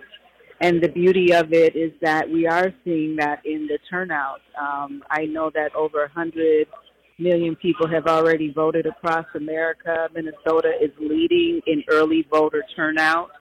And so there's much to be excited and thankful for. And so I'm optimistic, we'll say, so far. Now, the waiting game for the for the next few days, the anxiety may return. Yeah, I think we can all, we're all there. We're all unified in that feeling. Exactly. So what does tomorrow look like to you? Whew. Tomorrow looks a lot like today, right? So right now I'm having, breakfast with my son. He joined me to go vote earlier this morning. And, I'm trying to reclaim my time right now, spending quality time with friends and family. I have been very tunnel vision for the past, 7 to 9 months. And so it's just about rest. It's about eating well. It's about breathing deep. It's being prayerful. It's being hopeful. And it's also thinking through what next steps after the election, after the results, what does our work need to be about in the coming months and in the coming years. We've really been trying to engage voters, particularly Black male voters, to demonstrate how their voice matters and how they can engage in these processes. And so our focus really is about having these conversations around bridge building, community building, and empowering communities overall. But for the most part, the next few days will be rest. Wonderful. And honestly, with the work that you've been doing, you deserve those 2 days and more to rest. Thank you. You too. Thank you. And speaking of self-care, yeah. So, any tips for people as they try and make it through this moment and into the moments after? Because the racial justice work, the engagement work, that continues regardless of who wins. Do you have any advice on how people can take care of themselves in this moment? Well, I think, as a health and wellness professional as well, the most important thing that I could convey is the importance of listening to your body. So when you feel like you need to rest, do that. I would also say, time management is important. And so when you recognize those feelings of anxiety or being overwhelmed, recognize it, honor it with rest, honor it with drinking water, eating fresh fruits and vegetables. I have a yoga practice, a meditation practice, and, I work 12, 15, 17 hours a day, and so I have to make sure that, I have those times for rest. I have those times to spend with my son and with our family, And then, of course, there's for me, I'm married, I'm a parent. And so just managing my roles and then also carving out space and time for myself, whether that's listening to music, hot baths, and among other things. But it's really important to get that water and that rest in and strengthen our immune systems, especially with the coronavirus. So just with that added layer of uncertainty, just being mindful of all of those things and showing grace to ourselves is really important. Thank you so much to Anika for speaking with us on air earlier today. Anika is a really wonderful organization. I was really pleased and proud to have worked with her on the Black Votes Matter Minnesota Voter Guide. You can check that out online and also request a paper copy, which would really just be a memento now, but would still be a really wonderful one. We still don't have a lot of results. There are some school board results that are in. 136 precincts reporting, or 135 out of 136 precincts reporting. Again, we could technically probably project right now. We're not. But just to say that Kim Ellison, who's a school board member at large and the incumbent, is currently got 61% of the vote in comparison to Michael Duenas, might be mispronouncing his name, and if so, I apologize, who's got 38%. Sharon El-Amin is up against incumbent Carrie Jo Felder with 55% to Carrie Jo's 43, almost 44. And then Adriana Cerrillo is up against Krista Mims for District 4. Adriana has got just under 50% of the vote, and Krista Mims has also got just a little bit more underneath 50% of the vote. They're both in the 49% range. And then Ira Jordan, who's in District 6, does not have an opponent, so he's currently got 98% almost of the vote, so he's up there. In Minnesota, according to the Secretary of State's website, 41 of 87 counties are being reported. Only 3 counties are complete. Joe Biden has got, and Kamala Harris have got just over 60% of the vote. Donald Trump and Michael Pence have just under 38% of the vote. None of the candidates, the third-party candidates, have any major seating there. We still do not have anything on some of these St. Paul races, including Representative Moran, who's in this area. So we're still waiting to hear back about those races. It's going to be one of those nights where I think we're just waiting until we can't wait anymore for results. Same thing in Hennepin County. Looks like 422 out of 425 precincts have been counted. Jeff Lund was up against Devonna Pittman for the Hennepin County Commissioner seat. Jeff is currently at 50%, just over, almost 51. Devonna Pittman is just under 49%, 48.7. So the races are really just kind of unfolding slowly. It feels like, I think for a lot of people right now, and a lot of the Democrats that I'm hearing from, sort of like 2016. The map is still looking pretty similar. We will say Arizona might turn out to be a very interesting surprise. They've got 75% of Arizona's reported. Biden is at 53.7. Trump is at 45%. But again, we're still waiting for numbers to come in, still waiting to figure out what's going on. In the St. Paul Commissioner race, I wanted to bring that up because that's in this area. We still don't have results. We're still waiting for counting, but we are paying attention, trying to figure out what's going on. Want to make sure that we're focusing on that.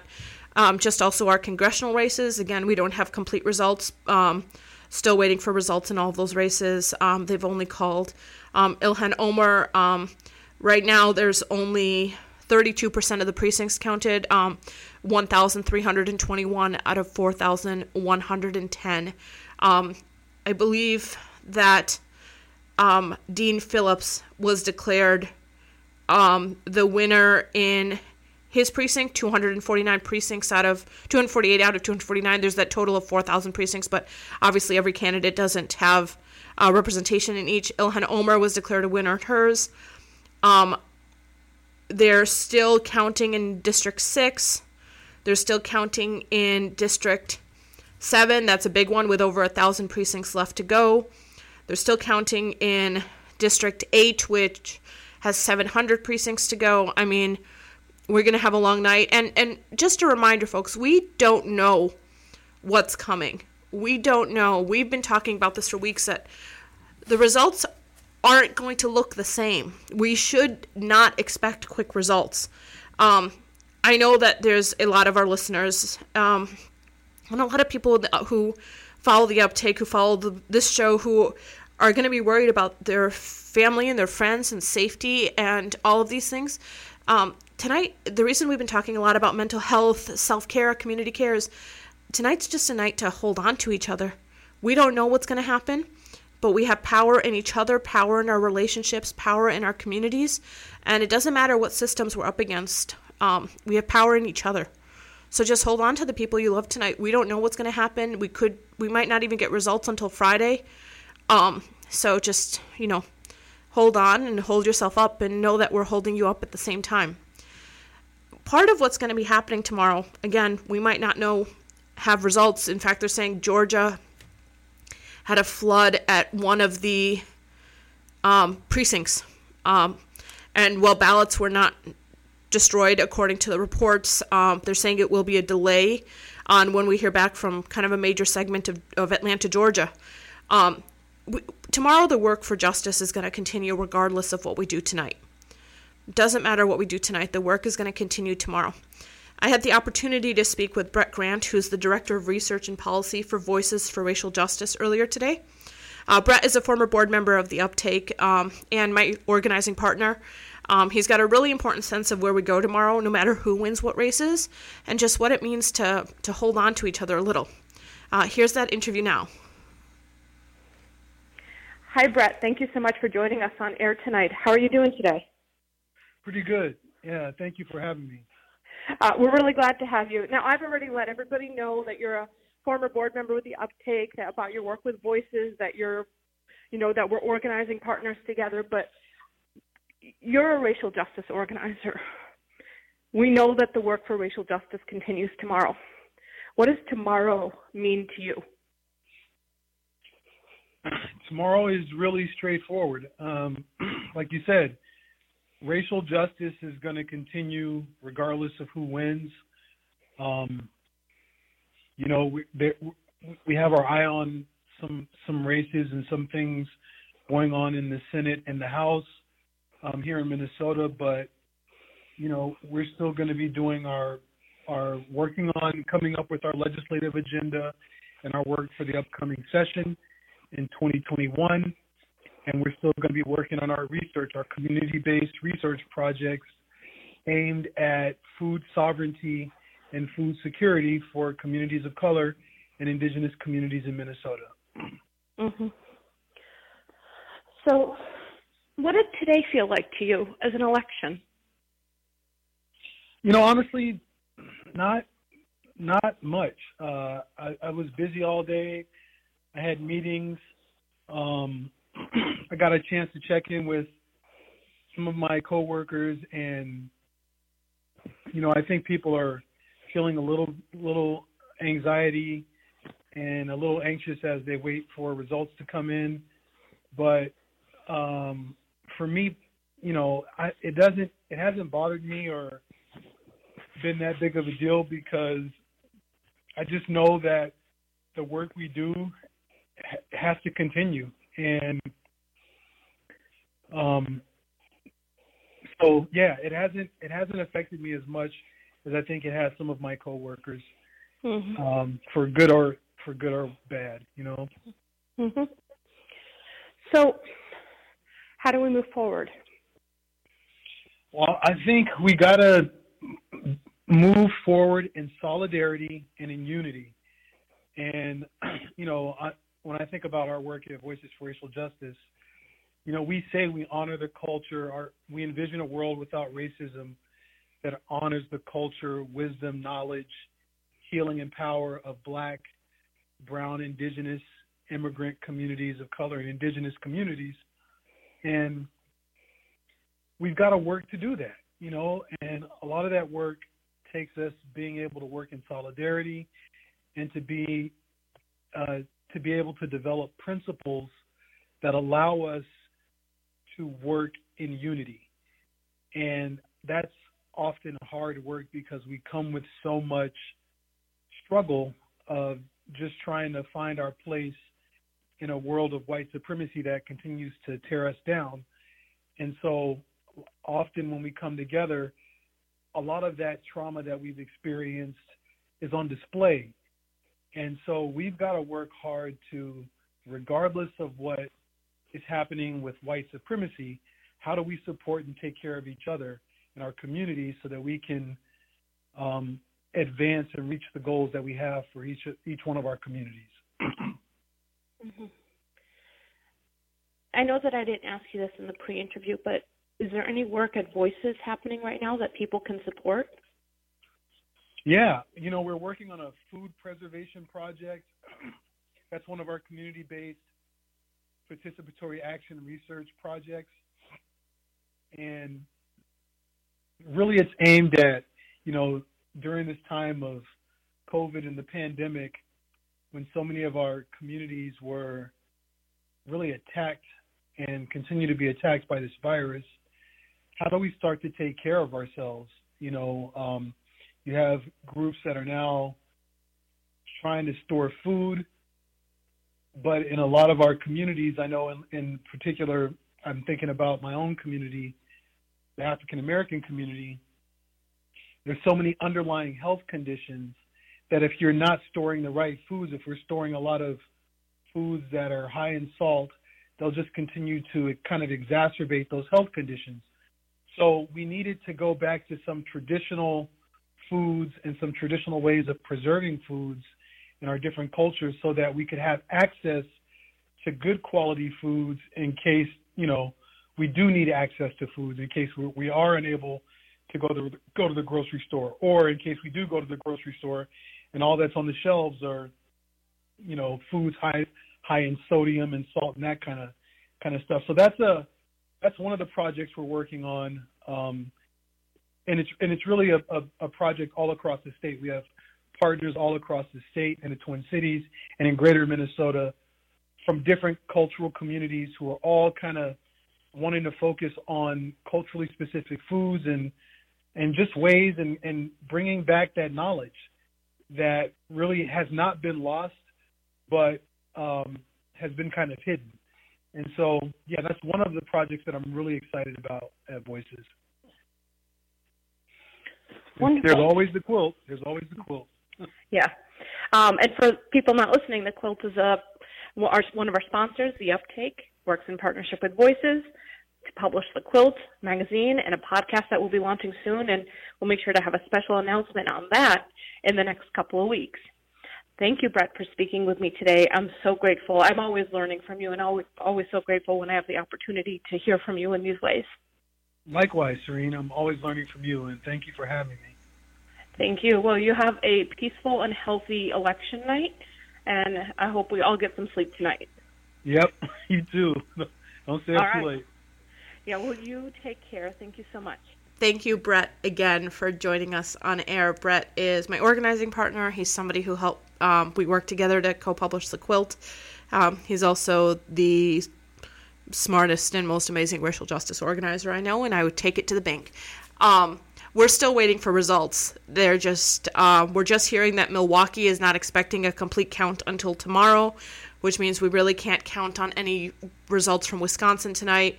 We're still waiting to hear from more from Michigan. Results are coming in really slowly there. They've only counted 42%. Again, we're still waiting to figure out all sorts of things. It's just a slowly moving evening. We have on the line Marty Owings, who I knew once a long time ago when I used to work out of the Capitol Press Corps, and who I'm really excited to have on the air. Hi, Marty. Are you there? Hi, I'm here. How are you? I'm doing all right, Marty. Long time no talk. Yeah, it's so good to hear your voice. It's really good to hear from you, too. What a strange, weird world. I knew you 10 years ago when you were doing radio, and here I am doing radio. No, that's awesome. That's great. Yeah, Katie was posting on social media about the show tonight, so I thought I'd share some thoughts about election night. And, I covered a few elections here, obviously, and you did as well in the state. But national elections are something very special, and they're interesting to watch. So yeah, and it's a weird night. Like I'm literally what's it called? We're not calling it doom scrolling. We're calling it hope refreshing, and I'm hope refreshing the New York Times page for Arizona and the Associated Press pages for Wisconsin and Michigan, basically every 15 seconds. Okay. Yeah. Well, that's helpful. I think you have to look at the metadata. And, for me, Florida was an unfortunate loss for Biden when he had such a chance. And really it's going to come down to Dade County. And I think he lost some of the Hispanic vote there. Yeah. And so that helped Trump a lot within his margins. But where Biden is performing well is in suburban areas where Trump traditionally did better in 2016. So that's somewhat hopeful. And I know people are worried because the numbers don't look as good as they should have, or people expected more of a landslide. But if you really look closely at the metadata right now and what's going on, like in Michigan, which is basically red on most sites, it really is because they haven't counted like the Detroit vote yet, and a lot of those stuff. Where Trump did well was Trump is doing well in same day voting. Mm-hmm. So that's where things have to catch up, and it's a weird election because they're being counted in a different order than they usually are, right? So some states at first are counting the early votes, and then other states are counting the early votes after they count the same day votes, which is very strange, right? Because the early voting favors Biden by a long way. But I mean, right now I'm looking at Reuters, and they have Biden at 192 to 114 because they just called Washington, Oregon, and California, which gave Biden a huge boost. I expect Trump will catch up once they call Florida and if they call Texas for Trump. But just the fact that Trump, that Biden made some inroads in those suburban voters is a good sign, and mostly suburban women. So that's very encouraging if you're a Biden supporter. Yeah. And let's face it, why wouldn't you be? Because nobody wants 4 more years of darkness and fear. Yeah. So, there's people who are going to suffer if Trump wins. So we've heard it from a lot of people going, well, we survived 4 years of Trump, and it's like, not everybody did, and well, Biden is not a perfect candidate. I've been saying this a lot, but there are systems at play, like structures. As organizers and people, we know how to go up against the structures under a Biden administration better than this Trump administration, where all the structures are being made to look in his image. It's a very different way of trying to do politics if Trump wins. And honestly, I don't know what happens if he wins. Well, it's an interesting how it could play out. So there's a couple of, if the Senate swings, I want to say it's 3 or 4 seats in the Democrats' direction. A Trump presidency looks a lot different than if the Senate stays in a Republican side of the aisle. Because if the Democrats own the Senate and the House, there's no chance anything Trump does apart from executive order gets done, and then all that's going to be challenged in the courts. And then the only chance he has is really because he stacked the court. He wanted Amy Barrett in there because he knew what could possibly happen if the Senate flipped. So because they'll definitely, I think they'll try to re-impeach him. They'll try to they'll look back at those charges and new charges and everything. What happens if we find out that Trump committed some crimes on his way to being reelected? So there's a whole bunch of ways this could play out. But I think for folks that are a little bit worried right now, I think you remain optimistic. Lots of votes haven't not been counted yet. We all figured that Trump would declare victory. Early on, he was up. And he just doesn't have enough votes to do that, to come out and say that. He just does not have enough electoral votes. So the fact that it's even right now and close, I think is good. I know Democrats and people who are just anti-Trump, forget what party they're in. They didn't want a close election, but here's where we are. This is America. It's polarized. It's horrible in a lot of ways. When you look at this, you're like, what is wrong with half of America right now that you can't get rid of a bigot and a racist, So it's tough to see, but I'm so hopeful. I'm glad you are, and I'm glad to hear from you. So what does tomorrow look like for you? Like, you go into tomorrow, what does tomorrow feel like? What does tomorrow look like, no matter who wins? Well, I think for most Americans, you have to think life goes on as it would normally go on. I know there's going to be parts of our society that are going to be, very upset either way. One of my daughters reached out to me and said, I was worried that if Trump lost, assuming that he might win, if he loses, what will his supporters do? How will they act out? And, what people are worried about that. And then on the other side, Trump has been, promoting this narrative that, it's going to be a lawless nation under Biden. So he's got all these people manipulated. And unfortunately, I don't think America looks much different tomorrow. But what, more importantly, apart from the sadness if Trump wins and the elation if Biden wins, but if we win the Senate, if the Democrats win the Senate, I should say, and if people who support Biden win the Senate, then things look a little bit different. But really, what you have to look at, I think, is what does America look like a year and a half from now, or a year from now, with Trump in office and the Senate still in Republican control? I mean, how does that look? I mean, we didn't think it could get this bad. How much worse is it going to get if Trump thinks he has a mandate from the American people to do whatever he wants? Yeah. That's concerning. Yeah, that definitely is. What do you think? Yeah, what do you think America looks God. like tomorrow? What do I think? I think that I've been kind of saying this all day, that I think that no matter what, tomorrow we got to hold on to each other. I teach at online for a small liberal arts college in northern Arizona, and that school has been targeted by militias, including the Oath Keepers, who are really upset that we have one of the co-founders of Black Lives Matter teaching at the school. I teach in social justice and community organizing. They're not pleased with that. They've called the school seditious and say that we don't have a First Amendment right because of we're anti-American and we're acting seditiously. So therefore they have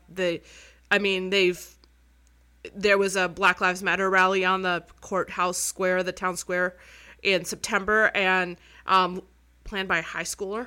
And they showed up with guns and were spitting on these young people. I mean, it's been such I think, traumatic year. It's hard for me to see. I'm going to put this out there. I'm a journalist, but I also think that we need to be honest about our biases rather than hiding our biases. That's just who I am. It is hard for me to look at an electoral map that has got this much red on it and say that, and see this many people going, that saying we've been hearing, you might not be a racist, but you're okay with racism. Like, I don't believe that. Yeah. If you're okay with racism, you're a racist. Like, I don't have a line there. Yeah. For me to see that many people going at Trump's cruelty and going, I'm fine with that, it hurts me to see. And I know that other BIPOC folk who are going to be looking at that map are going to be similarly hurt, and that there's people we need to hold on to tomorrow, regardless of who wins, especially if there's a Trump win. And if there's a Biden win, I think it just means we need to get to work and figure out how we push him and keep doing the work that needs to get done to make things more equitable. Yeah, I mean, everything you said makes perfect sense to me. I agree with you, but looking at the map of the United States, like if you did an infographic on like population centers versus like rural votes, in most of the states where there's population centers where people gather and live together and have to communicate with each other and are exposed to people of a diverse color or race or religion or whatever, that those people don't support Trump's agenda of bigotry and racism. I mean, they understand the importance of a nation that's built on that diversity, and that diversity is our hope and our strength and maybe our only hope at this point. I mean, because America is really ready to tear itself apart. And they used to have a saying, like back when I was in the Army, the only thing that can beat America or kick America's behind is America, and it's true. We're just tearing ourselves apart. And for people out there listening, this didn't start with Trump. I mean, this has been, and I mean like the GOP specifically and their propagandists and the people that control them have been working on this for decades, literally decades, starting like before Ronald Reagan, and trickle down economics and the wealth disparity and the taxation laws and the manipulation of the government and how they're owned by special interests now. And that goes for Democrats and Republicans. It's just that Republicans have, chosen to punish the poor, make racism an issue, and, try to find division, exploit our differences rather than celebrate them. And that's what's really sad about the America you look out your window and see. A lot of people say, like you might be born a liberal, but when you get older, you're one robbery away from becoming a Republican. Yeah. Which is, sad. But I'll tell you what, the older I get, the more liberal I get. So I was born liberal. I'm probably pretty close to socialist now. So whatever that means, but it's unfortunate to see America twisted up the way it is right now. It's a mess. And it hasn't been getting better. Katie and I did, when we were doing Radio Free Nation, our show back in the day, Katie and I would talk about these issues all the time. And we basically started the show in the wake of Trump's election. And to see where it's gotten us now, and that every day it's just a new low with that guy. It used to be, at first it was disturbing, and then for a while it was kind of like, this can't be real, So you went through all the stages, anger, depression, acceptance, bitterness. But I don't. Yeah, it's just. I don't mean to ramble, but it's a mess. No, I appreciate it. Thank you. I mean, I'm really, I'm glad you called in. B, I take a measure of comfort in knowing your analysis and hearing from you. That makes me feel, I don't know, like that there's, it's hard to not get caught up in the rat race of election politics and electoral politics. So when I hear from you, it makes me feel like we kept saying it all up till this morning. Don't take the first results that come in. Take your time with them. We need to take our time. And then it's like the second they start coming out, you're like, it's a marathon and I need to get to the end right away. Yeah, well, and people in America expect, instantaneous results, but that's not how elections are. And if I could tell one thing to people out there, when there's a suggestion that there are elections aren't clean or anything, but when Trump stands up there and says, well, if I lose, it's because the elections were fraudulent, and accuses people, states, and good citizens of manipulating the vote. I'll just say this: in the Coleman Franken trial, which I covered, the Uptake covered it. We were up there every day straight for I don't know what it was, 3 or 4 weeks. The end result of that Coleman Franken trial, which was so close because they were 100 votes apart or whatever, they examined thousands and thousands of ballots, thousands of spoiled ballots, ballots that were questionable. The lawyers argued in front of the Supreme Court. We took ballot by ballot and looked at them carefully. The one thing, after all the testimony and all of the ballot examination, all of the election judges coming up there and talking about the election, the one thing they found for absolute 100% certainty is that Minnesota as a state has absolutely got a great election system. People with integrity and honor, regardless of their political ideologies, treat it with a seriousness and a professionalism that is simply beyond reproach. There is no widespread fraud in the American electorate. There is no falsehoods with that. There's no people trying to jam the ballot box.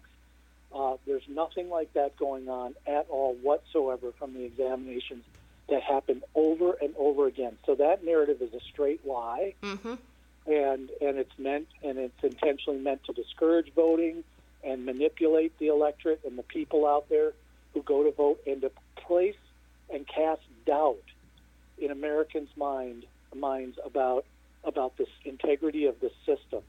And I tell you what, it's not only wrong to do that, it's dangerous to do that, because there's gullible people, there's people that are easily manipulated out there, and they believe that stuff, and they'll act upon it. And just like when he says it's okay to be, there's very fine people on both sides, like it's okay to be, come out, I got my Proud Boys and, all this stuff. Yeah. That stuff just encourages the kind of the kind of lies and narrative and bad behavior that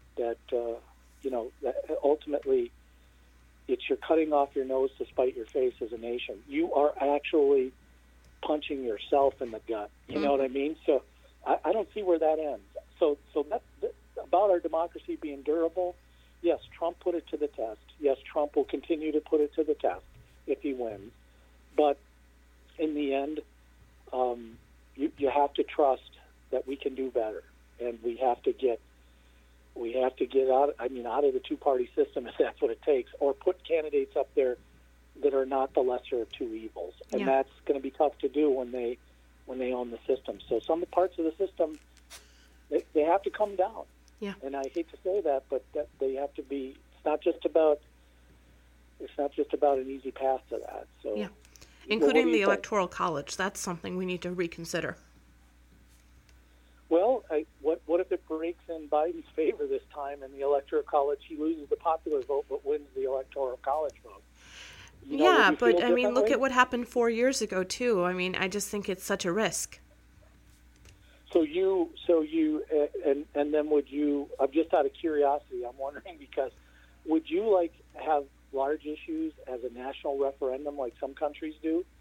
Like, would you put things like civil rights to a national vote, or knowing how polarized our country is and what that might mean? No, I don't think so. No, I wouldn't want to do that either. But I just think that, I mean, it doesn't have to be a popular vote system. It doesn't have to be an electoral vote. But I think there has to be like a examination of how we create equitable voting. I mean, just thinking about the representation of it. I mean, I've been thinking a lot about what if there's a tie and it goes to the House and you have 269 each, and each of the House acts as its own, like each of the states acts as their own body. And then suddenly a state like Montana has, once again, equal power to a state like California. Like, there's got to be countries all over the world vote in ways that they can represent their populace. I think we need to be able to relook at our population and figure out what's going on. Yeah, I think a lot of people support your idea, and it might take your generation to change that, because obviously my generation is not the baby boomers, I mean, and that's, just putting that out there. They haven't been the greatest stewards of the government, so I think it's going to take your generation to change some of those things, and they're meant to, like, we have a mechanism called amendments. We can change things, we can reform.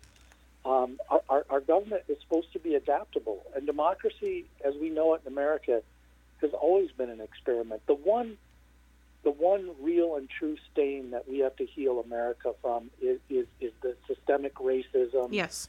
And its past historical wrongs to people of color and all that stuff, and indigenous peoples as well, and right those wrongs. If America would get busy healing instead of tearing itself apart, there'd be no stopping America. It would just be the greatest place ever to be. And but we need to get busy doing that hard work and focusing less on the things which divide us. And that's why a Trump presidency is so miserable to so many people. And and why so many people want to see a change. Now, I'm speaking strictly as a commentator now, not necessarily as a journalist. Katie DeSalle, who I think is in the studio with you, is just recently celebrated a birthday. So I want to give a shout out to my number one homie. Happy birthday, Katie. Yes, and she's just the most awesome person, and was our co-host for whatever Radio Free Nation lasted on WFNU, and it's still alive, but she's just the best, greatest person. And I think she runs the show now over at WFNU, so she's awesome. I'm glad she put you on the air, and thanks for giving me some time and a voice to the old dudes. Shout out to those guys, and let's take America back in the right direction if we can, and build a better, stronger, more together America. More on what makes us alike and less on what makes us different. More on repairing our historical wrongs and less on focusing on just hate and anger and all those things. Let's do that. Let's do that regardless of who wins. And let's leave it up to ourselves individually, and which way we can do it collectively. No, I'm so glad that you called in, Marty. Thank you for speaking with us. I always appreciate hearing from you, and I'm so glad for your analysis and also just your your work and your hope. That makes me feel, I'm just really glad you called in. Oh, absolutely. Hey, do you see Mike McAtee any time or any of those guys anymore? Yep, Mike's on the board of the Uptake. Oh, cool. And you're still doing some stuff with them, even though you're teaching at this school? I'm the executive director. Oh, my God, that does not surprise me. I think we have the same alma mater. St. Kate's. St. Catherine's. Yes, you did. So you're a Katie. Yep. I'm a Katie. When I tell people that, they go, no, you're not. And I say, well, wait a minute. They have a graduate school. You know, they let guys in there, right? And they go, oh, do they? So they're always surprised to hear that. Well, but yeah, it's great talking to you. This was wonderful. Thank you, Marty. We'll stay in touch. You bet. Take care and give Katie a hug from me. Will do. Thank you. All right. Take care. Take care. All right. That was Marty Owings, who's a local community journalist, who's just a really smart guy who's able to call in and help lead us through some of these information. So what we're hearing right now from officials is that we will not have results from Pennsylvania, Wisconsin, or Michigan until anytime between tomorrow and Friday for each of those states. I mean, we're really not expecting results from them. Arizona is still sitting at 75%. Minnesota is still sitting at 75% of the population counted. Minnesota, 54% of the population counted. We're still waiting for, there's no results from Texas so far. We're still waiting for Montana, Wisconsin, Michigan, Ohio, Georgia. Texas and Florida right now look like they're presumed to go to Trump, but we still don't have that information either. We're still waiting for Maine, and again, North Carolina, which is presumed to go to Trump. So it is, we don't have all that information that I know that we want, that I think would make a lot of us feel better to at least know what tomorrow is going to look like. But I've said it before, we have each other and we have power in that. So we just hold on to each other as we move into tomorrow. And I think there is something to be said about tomorrow is going to look like whatever tomorrow looks like. But whatever tomorrow looks like came from a very long time ago. And it's not going to come down just because one candidate is elected or another. The work is going to continue regardless of what we're doing, regardless of how we move forward, regardless of who wins. We're going to go forward in the same way that we've come to this point and in the same way that we do move forward. We're also still waiting. I know that many of you, I'm sure, are curious about some of the local races here in Frogtown and in the St. Paul area. We still have nothing from Ramsey County on Representative Rena Moran, who represents 65A. We are still waiting for its presidential. Joe Biden has got 55% of the vote. Donald Trump has just over 41% of the vote. Again, still waiting for numbers to come in there. That's 61 out of 87 precincts. In the local races, we are starting to get numbers in Betty McCollum's race. Looks like they've counted 52 out of 225 precincts. So other parts of Ramsey County and the District 4, but just not the parts that we're in right now. Betty McCollum has got 53% of the race, and Jean Rechteisgel, the Republican, has got 40% of the race, and everything else is just sort of unfolding slowly. I mean, we're still waiting for results in most of these races. I know that I'm furiously clicking on the New York Times coverage of Arizona. At this point, Biden has got 209 electoral votes. Donald Trump has got 118. And you need, just a reminder, civic lesson, you need 270 to win. And if there's a tie, 269 to 269, the Founding Fathers in their infinite, intelligence and wisdom decided that having a tie, like an electoral system that would have a tie, was a good idea. It will go to the House, but it won't go to the House to the individuals. It will go to the House to each of the states, which will act as kind of one delegate. So North Dakota, for example, would vote to break the tie. California would vote to break the tie as one vote each. So a lot of those rural states, the Wyomings, the North Dakota, the South Dakota, the Nebraskas, all of these states that have voted, red, for example, would be likely to go for President Trump. There are more of those red states with smaller populations than those blue states with big populations. We're coming up on 10:30, which is when the show's about to end, and I'm really wishing that we had more results for you. It's just been such a strange election night. I feel like sometimes we think that results should come quickly, but they don't, and they never do. I mean, that's just what,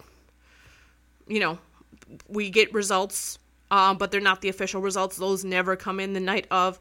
We're still waiting to figure out what things are going to look like. We're still waiting to hear from places like Georgia, North Carolina, and I'm repeating myself, but just to say, hold on to each other, be patient with the results, and keep your eye on Wisconsin, Michigan, and Pennsylvania. We know that one of the Republican strategies has been to say that votes being counted after midnight will not count. And a huge chunk of votes will be counted after midnight. So just keep your eyes open, keep your eye on the ball. Whatever you're voting for, whoever you're voting for, just keep your eye on each other. So we're going to end today's episode. So just a reminder, another gentle reminder, and I'm going to say this a few times. You are listening to WFNU LP St. Paul Frogtown Community Radio 94.1 FM. This is our first special election episode of the Radical News Radio Hour. My name is Serene Saadeh. I'm your host for this episode. I'm also the producer for this show. We're sponsored by The Uptake. You can find more information about them at theuptake.org. I work there as executive director and very grateful. You can find us on Facebook at Radical News Radio Hour. You can find me on Twitter at CMiriam. That's CMIRIAM.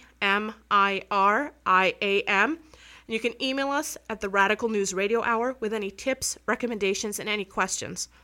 Now, for anybody who wants to replay this episode, you can listen to it on Spotify. I'll get it up as soon as I can. And our usual time is Thursday from 11:30 to 12:30. We'll also have it podcasted on all of the normal podcast sites. And I should say you can listen to this episode on any of our normal podcast sites. And we'll be talking about self-care, community care on Thursday. I hope to hear from you. I hope you reach out via Twitter or Facebook or email. And we're going to take you out from one last song today. It's Phil Oakes, I Ain't Marching Anymore.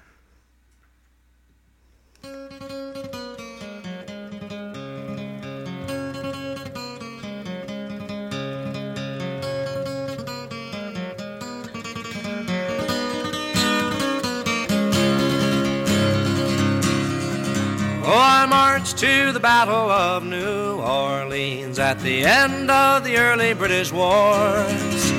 The young land started growing, the young blood started flowing, but I ain't a-marching anymore. For I killed my share of Injuns in 1,000 different fights. I was there at the Little Big Horn. I heard many men a-lying, I saw many more a-dying, but I ain't a-marching anymore. It's always the old to lead us to the wars, always the young to fall. Now look at all we've won with the saber and the gun. Tell me, is it worth it all? For I stole California from the Mexican land, fought in the bloody Civil War. Yes, I even killed my brothers and so many others, but I ain't a-marching anymore. For I marched to the battles of the German trench in a war that was bound to end all wars. Oh, I must have killed 1 million men and now they want me back again, but I ain't a-marching anymore. It's always the old to lead us to the wars, always the young to fall. Now look at all we've won with the saber and the gun. Tell me, is it worth it all? For I flew the final mission in the Japanese skies, set off the mighty mushroom roar. When I saw the cities burning, I knew that I was learning that I ain't a-marching anymore. Now the labor leaders screaming when they close a missile plant. United Fruit screams at the Cuban shore. Call it peace or call it treason, call it love or call it reason, but I ain't a-marching anymore.